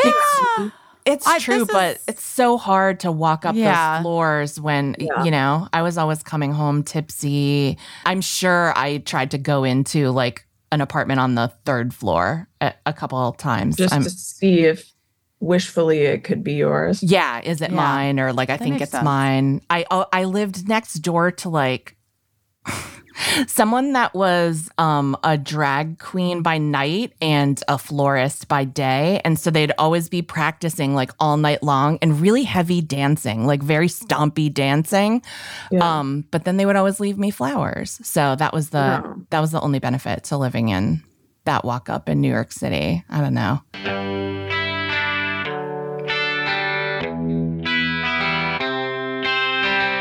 You know how when you get cornered by someone at a party and they like are asking you all of these questions. Yes. And you feel like you just have to give them like just the very minimum, the bare minimum to just get through it. Yes. And then you feel like they're not even listening and they're just judging you. Yes. Okay. Well, you shouldn't feel that way when you're talking to a doctor Right. about anything ever. You know what I mean? Yes. You have to have a level of trust, understanding, and listening. And this is why we love ZocDoc, guys. Because ZocDoc is the place where you can find and book doctors who make you feel comfortable and actually listen to you and listen to all of it and aren't just like ticking off a bunch of questions that don't really have anything to do with what you're there for. And you feel like they're not even really listening to you. And you feel like they're just going to tell you to like lose 5 pounds. Right. Do you know what I mean? I have been using ZocDoc for years and I've never gotten a dud doctor from ZocDoc. They've all been great, no matter what their specialty is, no matter what I'm going to see them for, because I get to see the user-generated reviews and make my choice and often make an appointment that very day or soon to see a doctor right there on the app. It's so easy. And every doctor I've ever gotten from ZocDoc has been great. Yeah. You can make sure that the vibes are right for you before you even meet them. There's so many options with ZocDoc. You can find someone who's on your insurance. You can find someone who can see you as soon as possible. You can find someone in another city if you happen to be away from home. Which I have used ZocDoc before many times. ZocDoc is a free app and a website. You can search and compare highly rated in-network doctors near you and instantly book appointments with them online. Guys, all of the doctors have verified reviews from actual real patients, and you can filter specifically for the kind of doctor you're looking for, ones that take your insurance, ones that are located close by in your neighborhood, and basically every single condition under the sun that you might be needing a doctor for. We are obsessed. We love ZocDoc so much. We both use it, have used for years, and just are happy to spread the word, honestly, about how great ZocDoc is. Because there's no excuse to not go to the doctor. I'm serious. Like, we have to take care of ourselves. We have to take care of ourselves. I've heard too many stories recently of people that were like, if only they had gone to the doctor. It's enough. We got to go to the doctor. Even if you're on vacation, if you're on spring break, if you're somewhere else and you're feeling weird, like, guess what? Get on ZocDoc, find a doctor, get it checked out. I just, for me, just think of me, okay? I want you, no, seriously, I'm serious. I don't know who's listening to this that needs this, but just think of me and be like, oh, you know what? I'm just going to call someone because I don't want this to wait till I get back home. Right. Go to ZocDoc.com/doingherbest and download the ZocDoc app for free. Then find and book a top-rated doctor today. That's ZocDoc, ZocDoc.com/doingherbest. ZocDoc.com/doingherbest. I think, Chelsea, back to the phones. Now that the military is passed. I think that, like, the truth is, with all this fucking shit, we don't know. And every kid is different. And, like, I got real annoyed at my younger daughter's class in first grade in LA because some parent sent an email to all the parents in the grade saying, we've decided that it's best if we don't give our child any device until they graduate from 6th grade. And we think that it would be great if every other parent did the same so that every kid in the class is on the same page. Now, I have 2 kids, and my older daughter's 5 years older than Cricket, my younger one. So in first grade, I had a kid in 5th grade who had multiple devices, and therefore my first grader was already exposed to them, already like knew how to work it, like whatever. That's the and thing. I just was like, well, it's great for you guys, and you can feel so superior about your fucking choices, but also, like, who fucking knows? And my kid knows how to interface. I also have other friends, like, we're all trying to figure it out. I have other friends who completely withheld devices from their children and then found out about secret lives and secret devices and things like, you know, things can, for me, it's like you have to know your kid and know yourselves, you know? I started getting drunk in my freshman year of high school. Mm-hmm. And my mom was on me like white on rice. So, you know, I'm very aware that kids are going to do what they want to do, just, you know, to a certain extent. Yeah. I think like with the phone conversation and social media and like whatever, the truth is like the more you can like try to help them make pretty good decisions with all this shit, with all of it, the better off you are. But it is like wild how many people have such. Oh no, you guys, here it comes again. Oh, it is. God. It's I can see it. It's like a military helicopter. Oh, cool. That's always a fun thing to see. Is that out does your that seem window? Does that seem My cool? older in New York son, City? we had we had like a family computer down in the living room to do homework on, and he had asked for social media, and we told him that he couldn't have Facebook until he was 12, and we found out that he had a secret Facebook when he was like 8. Oh my God. That he was logging. Yeah. And I just remember I was trying to like chew him out about it. And I was like, you know, because everyone who is on your Facebook can see. So like everyone knows that you're a huge fan of the George Lopez show. I don't know what point I was trying to make to him. And he was like, yeah, I mean, okay. Well, like it is though. Cause then it's like an abductor can be like, hey, you want these George Lopez tickets? Exactly. Yeah. But I just remember I was trying to make a point about everyone knows everything about you now. Like you're a fan of the George Lopez show. But then I went through his Facebook and it turned out that he was like using it to communicate with authors that he liked. What if that was fake? And he was doing that because he's like, I'm going to have my mom find this. Then she's going to trust me to do this dorky shit that she thinks I'm doing. But meanwhile, he's finding escorts. 100%. That's probably exactly what happened. If we brought him in here right now, he'd be like, yes, she nailed it. That's it. I also, though, think that this generation, like I think cricket is kind of a part of it, and your son definitely is. There is a part of me that thinks that they are like post-internet, like post. I hope so. I do think it. Cricket so far is kind of proving that she doesn't really care about her phone in terms of like, and does not have any interest in social media at all. Good. So like, what is out there? I mean, all there is right now is TikTok. Yeah.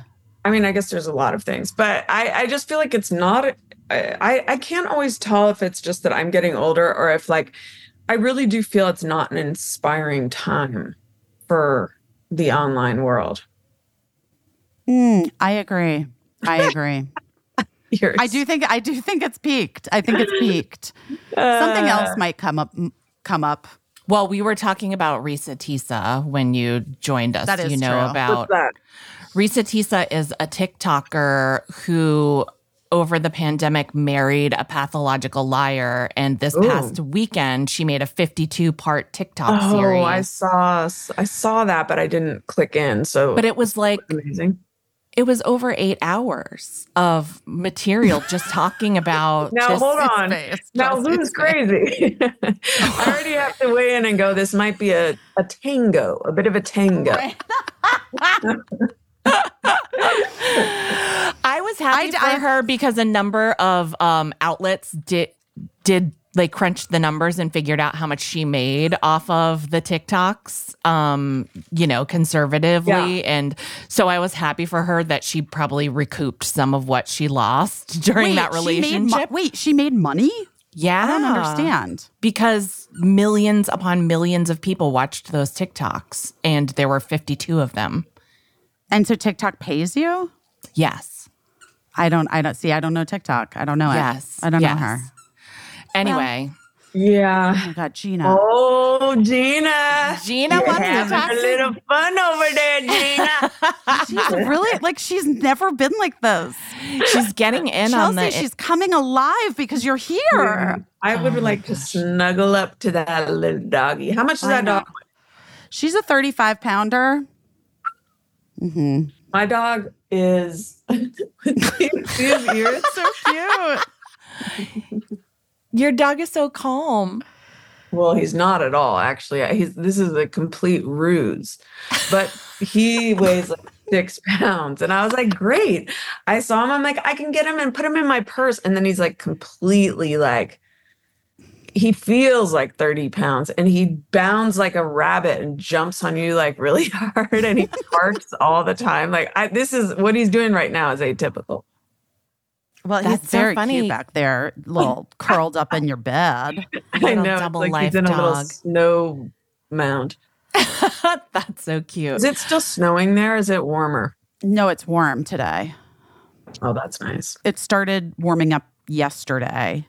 It was freezing. It was so cold. Yeah. I came And there. I feel like I came there twice recently on these short trips. It's a doozy. Yeah, it's not my 3-hour favorite. difference. Yeah. But then The it's like 3-hour fun. difference? It's all Yeah. hard.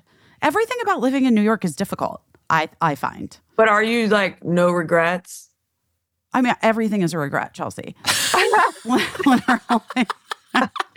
No, I mean, look, it is like, it's a longer tale, but Yeah. I'm so, Girls Five Eva is honestly my favorite acting job I've maybe ever had in my life. Oh, that's a fucking amazing. Huge. Yeah. And Because I feel like it's like such a crapshoot what will Yes. happen in an actor's career. So if your current job is like your dream, that's amazing. And I kind of had like not really wanted to act anymore, and I wasn't really pursuing any acting Really? jobs. Oh yeah, I kind of tapped out. Why? It's so magical. And and I just felt like, and this sort of just it just kind of fell into place and into my lap, and it was during the first lockdown of the pandemic, or like right after. It was September 2020 is when Tina offered me this job. So like, I don't know. And were It's you and Tina were friends, or she knew you from your work, or I had done a pilot for her that didn't get picked up called The Sackett Sisters for NBC. And then she and Little Stranger, like her producing partner, Eric Gurian, had reached out and they were like, "What? We should work together. Sorry, that didn't work out. We should work together again." And I was like, I don't really want to act anymore. It's like bums me out.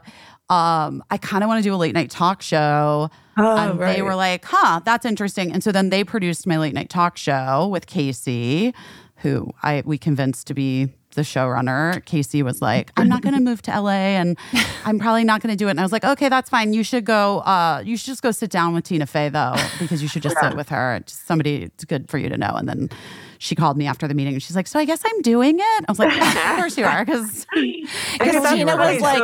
Tina was like, tell me what you know about running a late night show. So I told her everything I knew. And she was like, this has been all really helpful. What would be really helpful to me is if you would just go to LA and do this. Yeah. Just She gotcha. You can't say no. Gotcha. Yeah. mm-hmm. I'm sure. Yeah. Yeah. And then, and then they asked, and I did like some episodes of Kimmy Schmidt I basically only work for Tina Fey as an actor now. That's a pretty good setup, I would say. It's kind of incredible. I just feel like like even watching your movie last night, I was like, I would do something like that. I would work for, Danny McBride called me a couple of years ago. Like we worked together on Vice Principals, but like he asked me to do a part on Righteous Gemstones that I couldn't do, which was super annoying. But like if he called me, I would do anything for him. You think he'll call back? That's the worst feeling, though, when it's like this moment where you're offered something and then I know. It's like you cannot guarantee that that's going to come again. You I know? know. What's I just said it was like thing that you've had to say no to that has bummed you out the most. You Yeah. don't have to say specifically, but like talk about why you had to say no or whatever. Well, I'm more thinking about, well, this is kind of a weird one. I don't know. There's been a couple weird things with Curb where I wanted to do it and I couldn't. So one was when I was super pregnant. Right. I was up in the mountains of Idlewild with my friend Zosha, who's in my movie, and Zosha Roquemore. And she's so good. we're up in Idlewild. We're both pregnant. It's snowy and we're having a weekend trip, whatever. And then I get this like urgent, you know how everything in Hollywood is like ER level emergency. And it's like, Larry David wants to see you for Curb. And so they won't tell you what the part is, but come down the mountain. So I like left my trip early. I'm like driving down pregnant down a snowy mountain, like breaking speed, because Larry David in many ways has been like an kind of like, what would Larry David do in my mind? Because I'm always like, while I'm sure he's had to play the Hollywood game in some way or another, he's so like cantankerous. And I feel like seems like he probably navigates it in a way that would be more how I would want to navigate Hollywood. Yeah. And so anyway, I'm like driving, busting ass to get to like, I don't forget where, like Culver City or something. And then I get there and the part is like a love interest. And I'm just my God. so pregnant, you know? And like, I'm trying to like kind of have my tits out and like flirt with Larry David, but in a despondent way because I know that I'm never going to get this part. And God. I just left my weekend trip to do it. And anyway, but yeah, and now it's over. So that's sort of sucked. That does suck. Yeah, but just so much of showbiz is timing, and so much of it is like chance and timing, and that part of it is so like it's exciting, but it's also terrifying. How much did you think about it after the fact? Like, did you watch the person that was eventually cast? Did you? I actually don't know who was eventually. You don't. That's good. I think that's healthy. That's healthy. I don't know. I guess I didn't think about it too much, but I just always thought, oh, maybe, you know, we'll do something else. And then it just never happened. So, yeah. Well, I mean, I don't think he's going to like that it's just his career is done now that the show's over. So, you know, he choked Elmo. So I know he might take a break from the public eye for a minute. Right. Wait, I don't know what you guys are talking about, but you don't. Oh, it was like a thing where he, like choked Elmo as like, I don't know, as like a bit, but then like, who was it that was like, my dad yelled at me and this reminded me of it. And I was Will Wheaton. Yeah. He was like, he was Larry David choked watching Larry throttle Elmo. Larry David choked Elmo alive on the Today Show. And everyone was like, oh no. Oh no. Like as a bit, like he was doing a bit, but no one else was doing a bit. Yeah, but also that's choking is like, I mean. Yeah, no, and then you watch it, it's like, oh, Elmo is like so innocent seeming that it is. They're like he's a child puppet. But yeah, on the other hand, it's like we all have trauma. And I just feel like now at this point, it's like everyone is accountable for everyone's trauma. And I don't know. Anyway. Yeah, it was one of those things. Well, to your point about the internet, it's one of those things that would have just happened. Like I remember, for example, one time on the Today Show, a bunch of people on Halloween dressed as Ewoks were seemingly drunk and they like humped Al Roker, I feel like. But then because the internet wasn't what it was back then, it just kind of happened and went by. And like we only talked about it for one afternoon instead of multiple days, like reliving the clip and everything. Yeah. I'm a little horrified.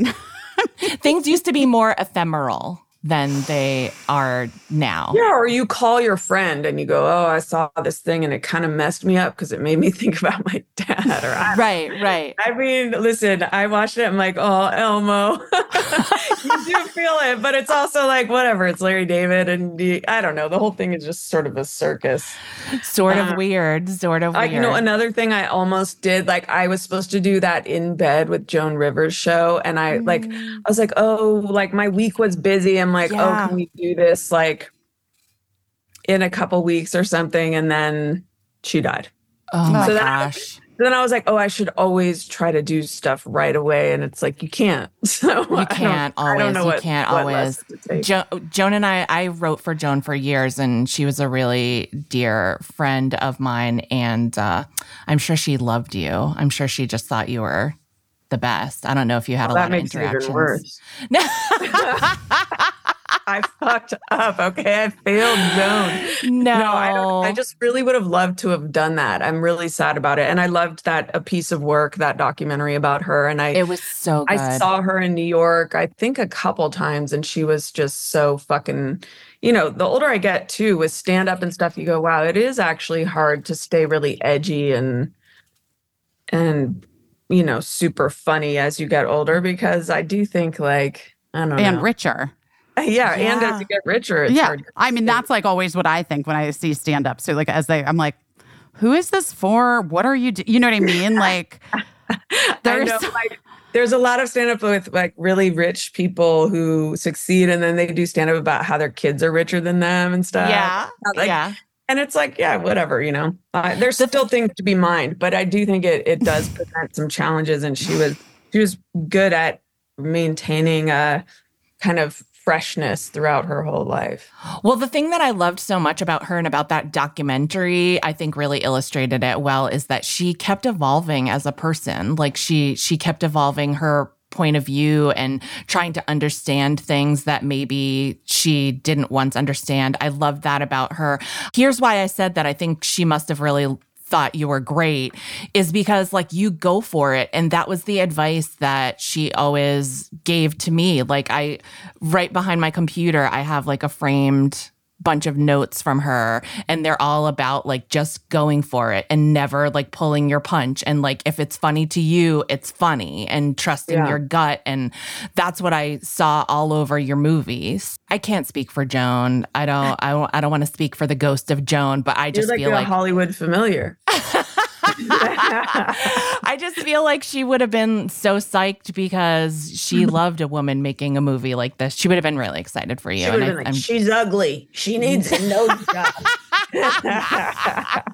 That's like the thing. Like, I love Howard Stern and I love Joan Rivers, and everyone's fucking flawed and whatever. That's I'll carve that out. But I always like feel like the people that I love are so like a lot of times superficial about aesthetics that I'm like, if I went on, they're going to be like, you ugly bitch. Like, what's it like being ugly? But no, I love her. That would be, I mean, I wish she loved me.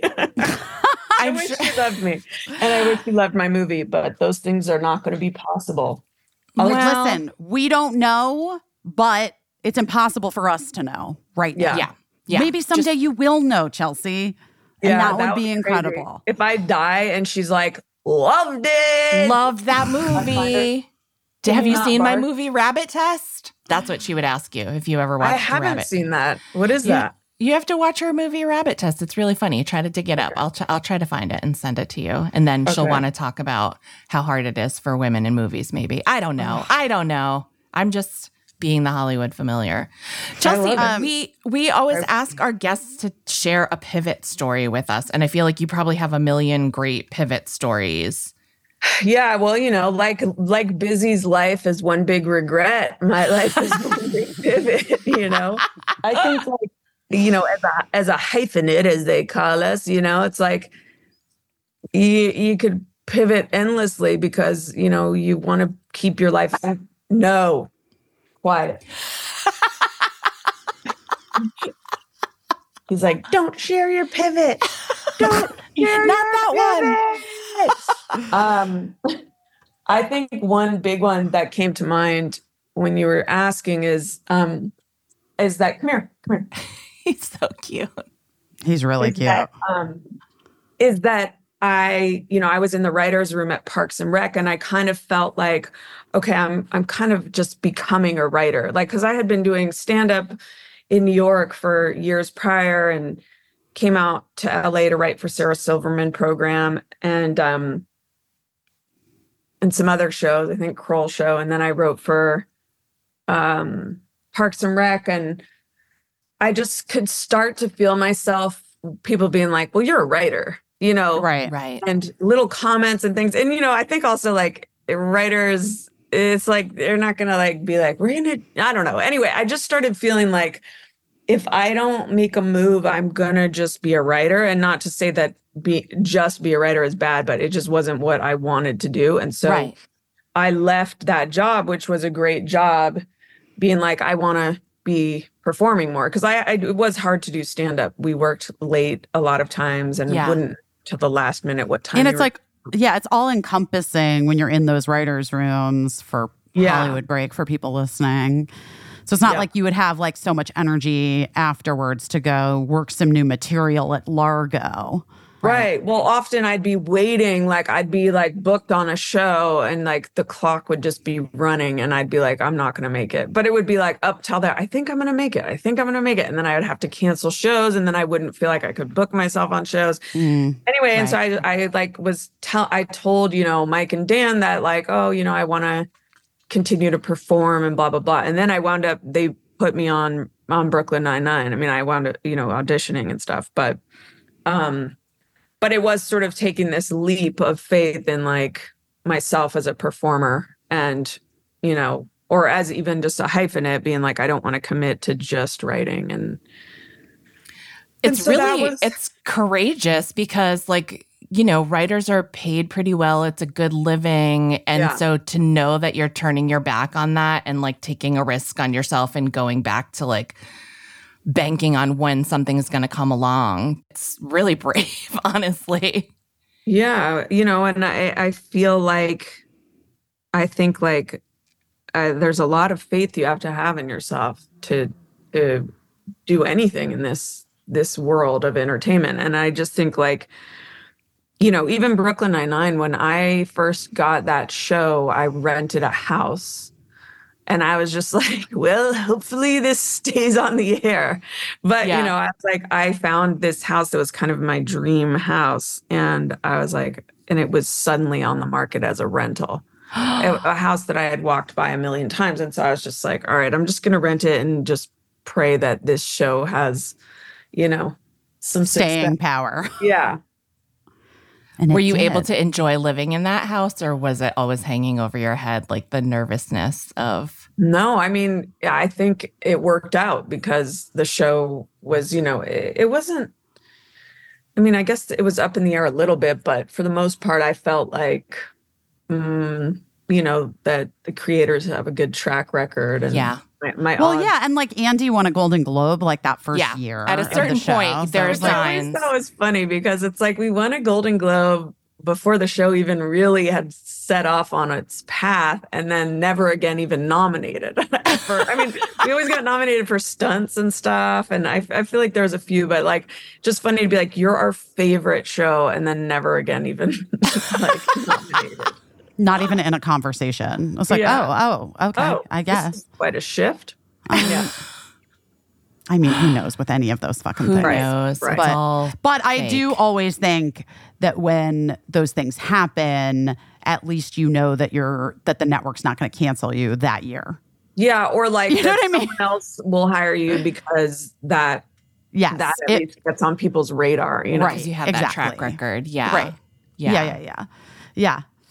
Yeah. I mean, that's it is a huge pivot, especially like Parks and Rec at that time that was a sure thing for you. I should have stayed.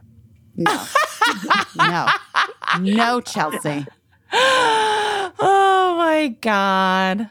Did you miss like anything about being a writer when you, I still do because I really do like the stand-up thing was, I'm trying to think, why did I start stand-up? Oh, yeah, because I felt like no one was I never thought I would be on a sitcom of any kind, Yeah. And so I think I got into stand-up because I was funny and I was like, oh, I can write my own material and have a bit more control over things. And on the other hand, like as a kid, like I loved like the best of Gilda Radner, SNL VHS tape and the best of Eddie Murphy and like comedic movies like Holy Grail and stuff like that, like more than I loved stand-up. Yeah. It just kind of had an accessibility and some not leadership, but like agency to it, stand-up.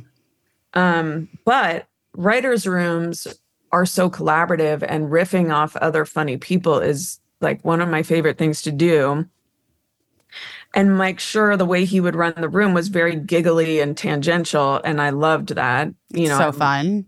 Yeah, like being able to explore something wild and then it winds up being in the show is so cool to me.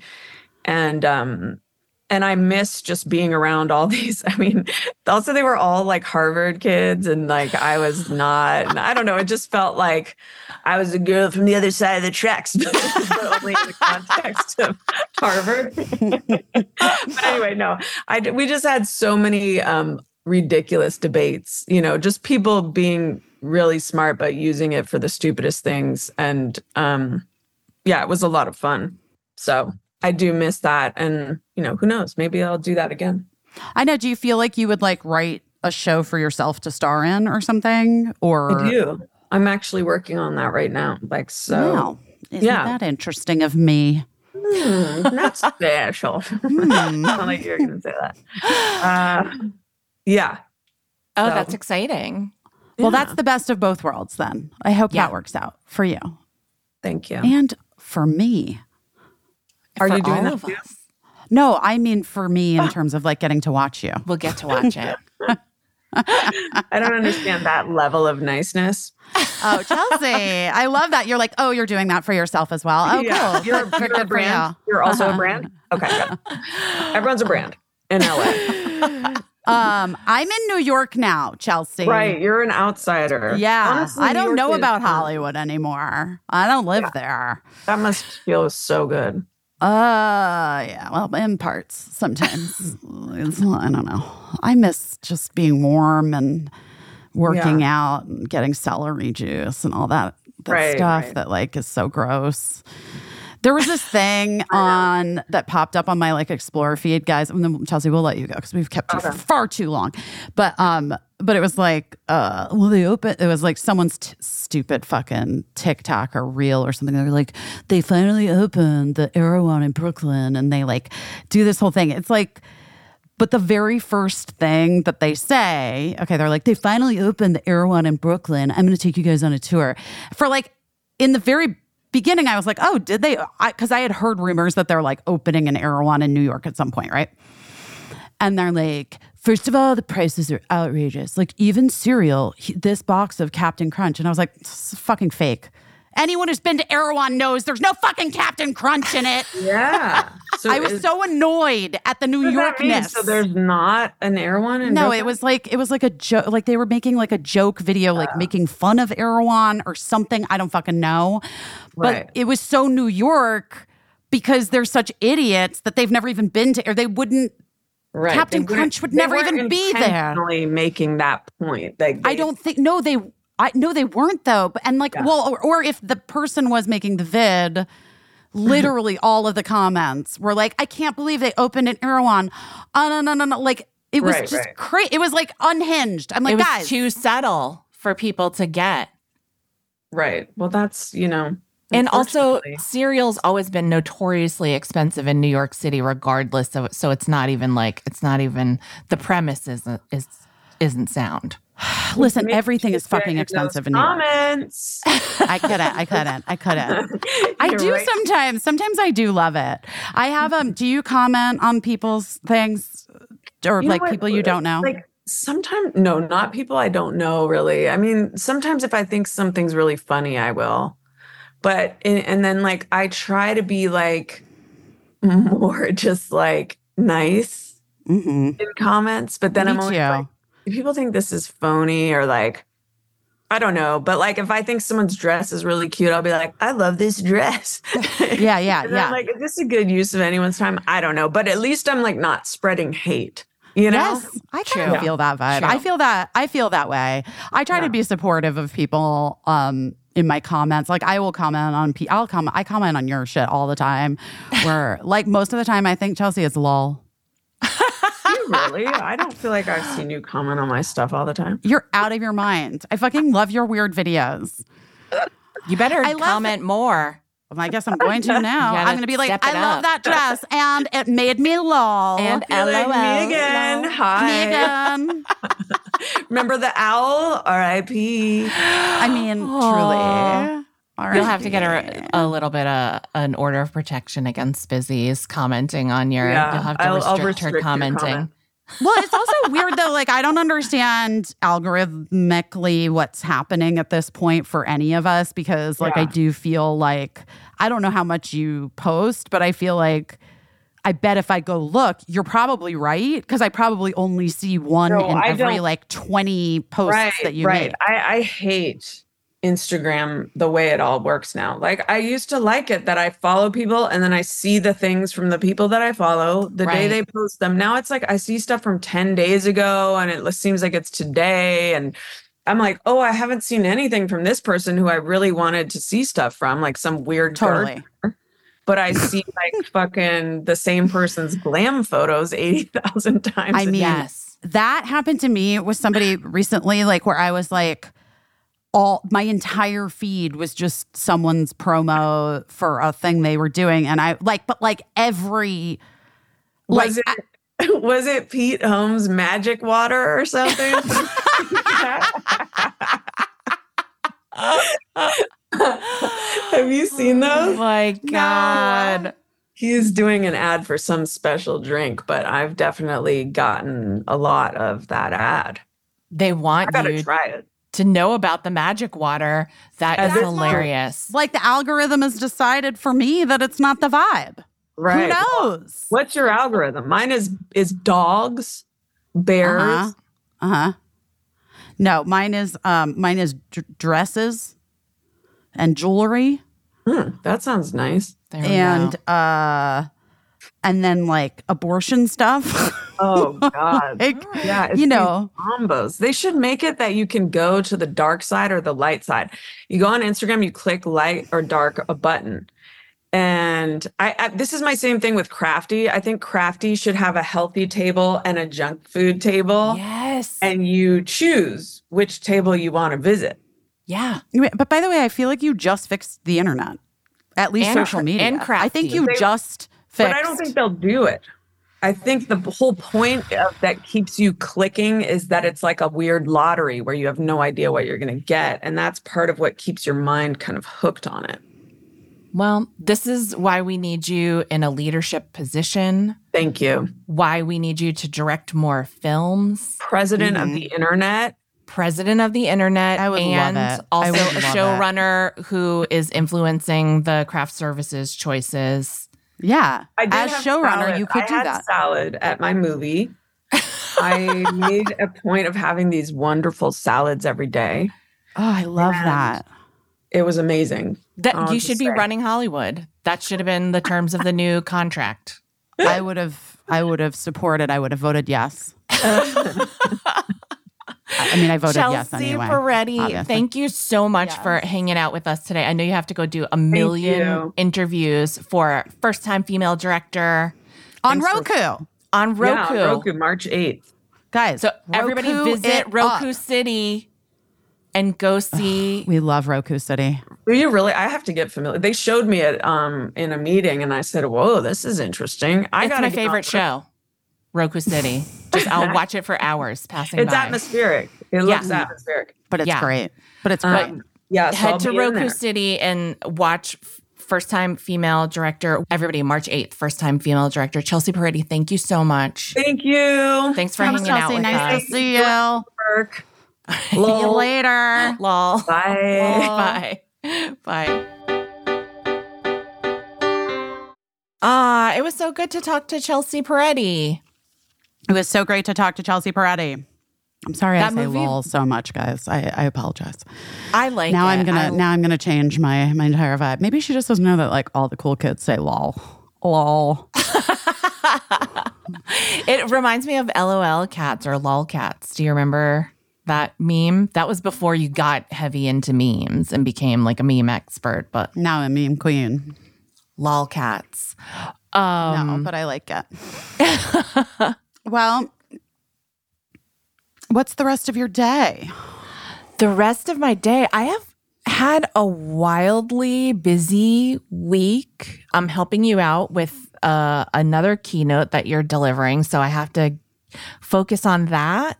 But I have a bunch of writing assignments and doing some podcasts and writing assignments for myself. So just a bunch of boring stuff.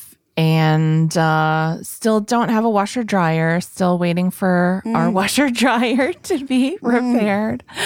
But just those domestic highs and lows. Yeah. And pretty soon we'll get to talk about a fun thing that we're doing together, but not yet. You guys, this has been such a journey. Not to yet. Tell you about our journey. What's the rest we're of excited, your we're day? excited. Well, you know, I've got to You got to do write this thing. that keynote. Yeah. Then I need to. Oh, I'm gonna get a facial because I have to do all this press coming up, and like my skin's been kind of acting out.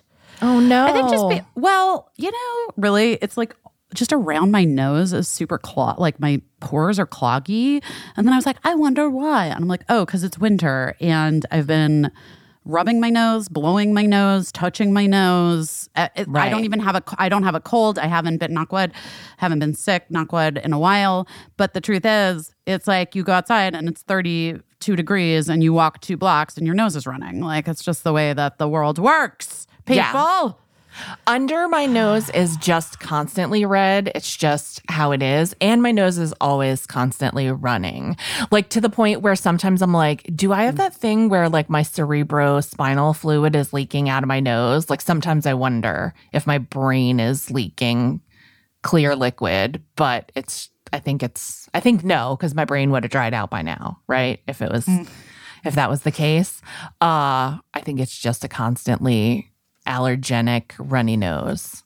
Well, allergies, allergies are big in Los Angeles and California. Yeah, and I have just always been a real allergies bitch, Me too. Me fucking too.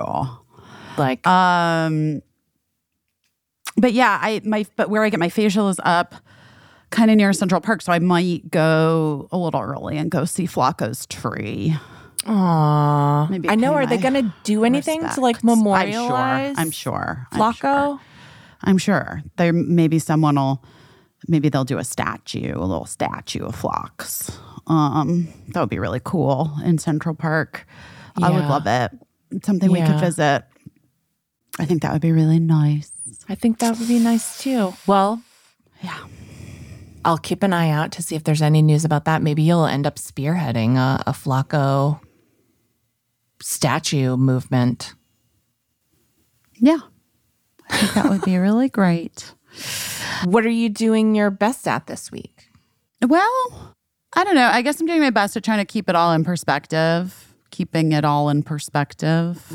to keep it all in perspective, I guess. Yeah. Yeah. Using my skills to identify what I'm really upset about. Right. Because I think frequently you can you can think it's about one thing, but it's really about something else, as we all know. Or sometimes you don't even bother to think about what it is about at all. Like for me, anyway. Sometimes I'm just like, don't even go beyond knowing that I'm upset. Yeah, that is true. Yeah. So, I'm trying. What are you doing your best at?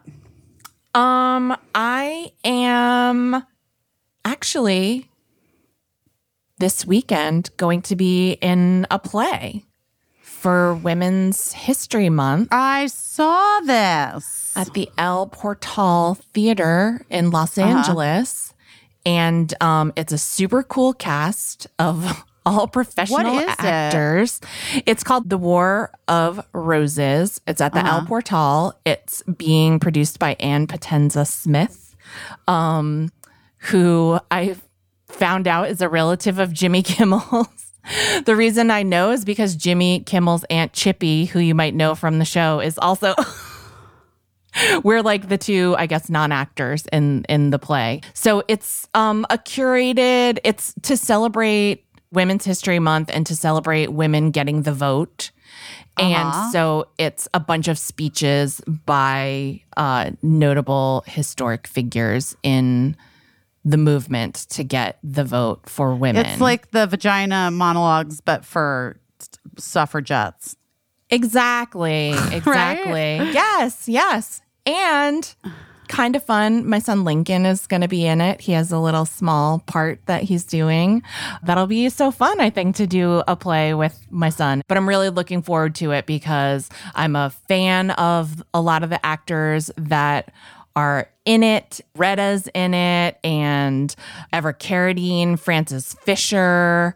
So many great people. I put them all on Instagram, and there's a link in my stories to get tickets if you want to go. And all the proceeds go to a number of great causes for women, including the National Organization of Women, et cetera, et cetera. There's a whole list.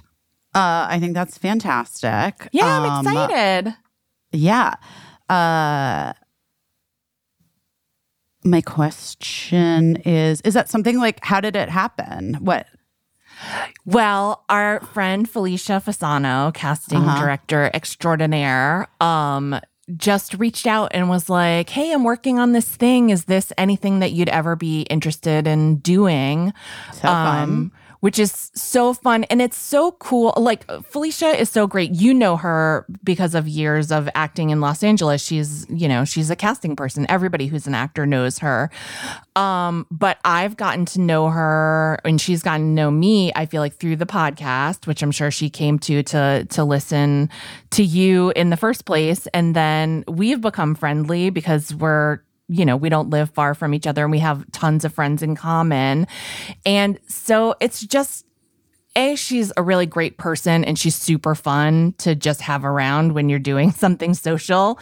She's really just the life of the party. But also, it's just really cool to know somebody that's like, you could do this. I 100% think you could do this. And that's what I love about You Busy. And it's really nice. It's rarer than you would think to have people in your life who are like, oh, this is absolutely something that you would be able to tackle. So yeah, so she just sort of listen, I can't imagine what it must be like trying to round up all of these people that they have, because the list is very, very long. Yeah, I saw all the people that were doing it, and I was like, oh my goodness. Yeah. Yeah. So anyway, I'm really excited to do it, and we'll see how it goes. I'll let you know how it goes. I wish you could be here. I know, me too. It's this weekend though, right? Yeah, it's this weekend. It's Friday and Saturday night, 2 shows. It's going to be so fun. I'm excited it's been a long time since I've done anything like that, since high school. Well, I love it. I'm so excited to hear all about it next week. Thank you. And that is very exciting. Yeah. I was for a second, I was like, I should say no to this, And then I was just like, no, say yes. Get out of that comfort zone. Yeah. I think anytime you can say yes to things that make you feel a little bit uneasy, in a good way. Yeah. Uneasy in a good way, guys. Yeah. We're not saying yes to things that make us uneasy in a bad way. Yeah. I'll be safe and fine and be surrounded by friends. And I think it'll be really cool. And plus it's for a good cause. So how can I say no to that? Well, you can't. You can't. I won't let you. And I'm excited to see my son. I love watching my son perform. I think people always say well, of course you think he's great. You're his mom. Actually, no, the opposite. I feel like I would be so anxious for my own kid that it would cloud my ability to enjoy and think it was great. I think that I would be, because you want your kid to feel great and safe. And so it actually surprises me every time when I just really enjoy watching him perform, because he's having a great time and he's so easy with it that I forget that it's my kid and that my instinct would be to be nervous for him. I love that. You know how that is. I do know how that is. I do know how that is. Yeah. Yeah. Well, that's really exciting. Thanks. I'm excited for you to do that. Me too. I'm excited for all of us. I'm excited for you guys at home. And I'm hopeful that this week will be a little bit less dramatic than last week. In some ways. In some ways. And take good care of yourselves and do what you got to do. Yeah. To protect your tender hearts. Protect your peace. Yeah. That's what I'm saying. Yeah. I think we need to all protect our peace. Yeah. All right, guys. Guys, we love you. And we'll talk to you soon. So soon. Bye. Bye. I don't know what I'm doing, but I'm doing my best.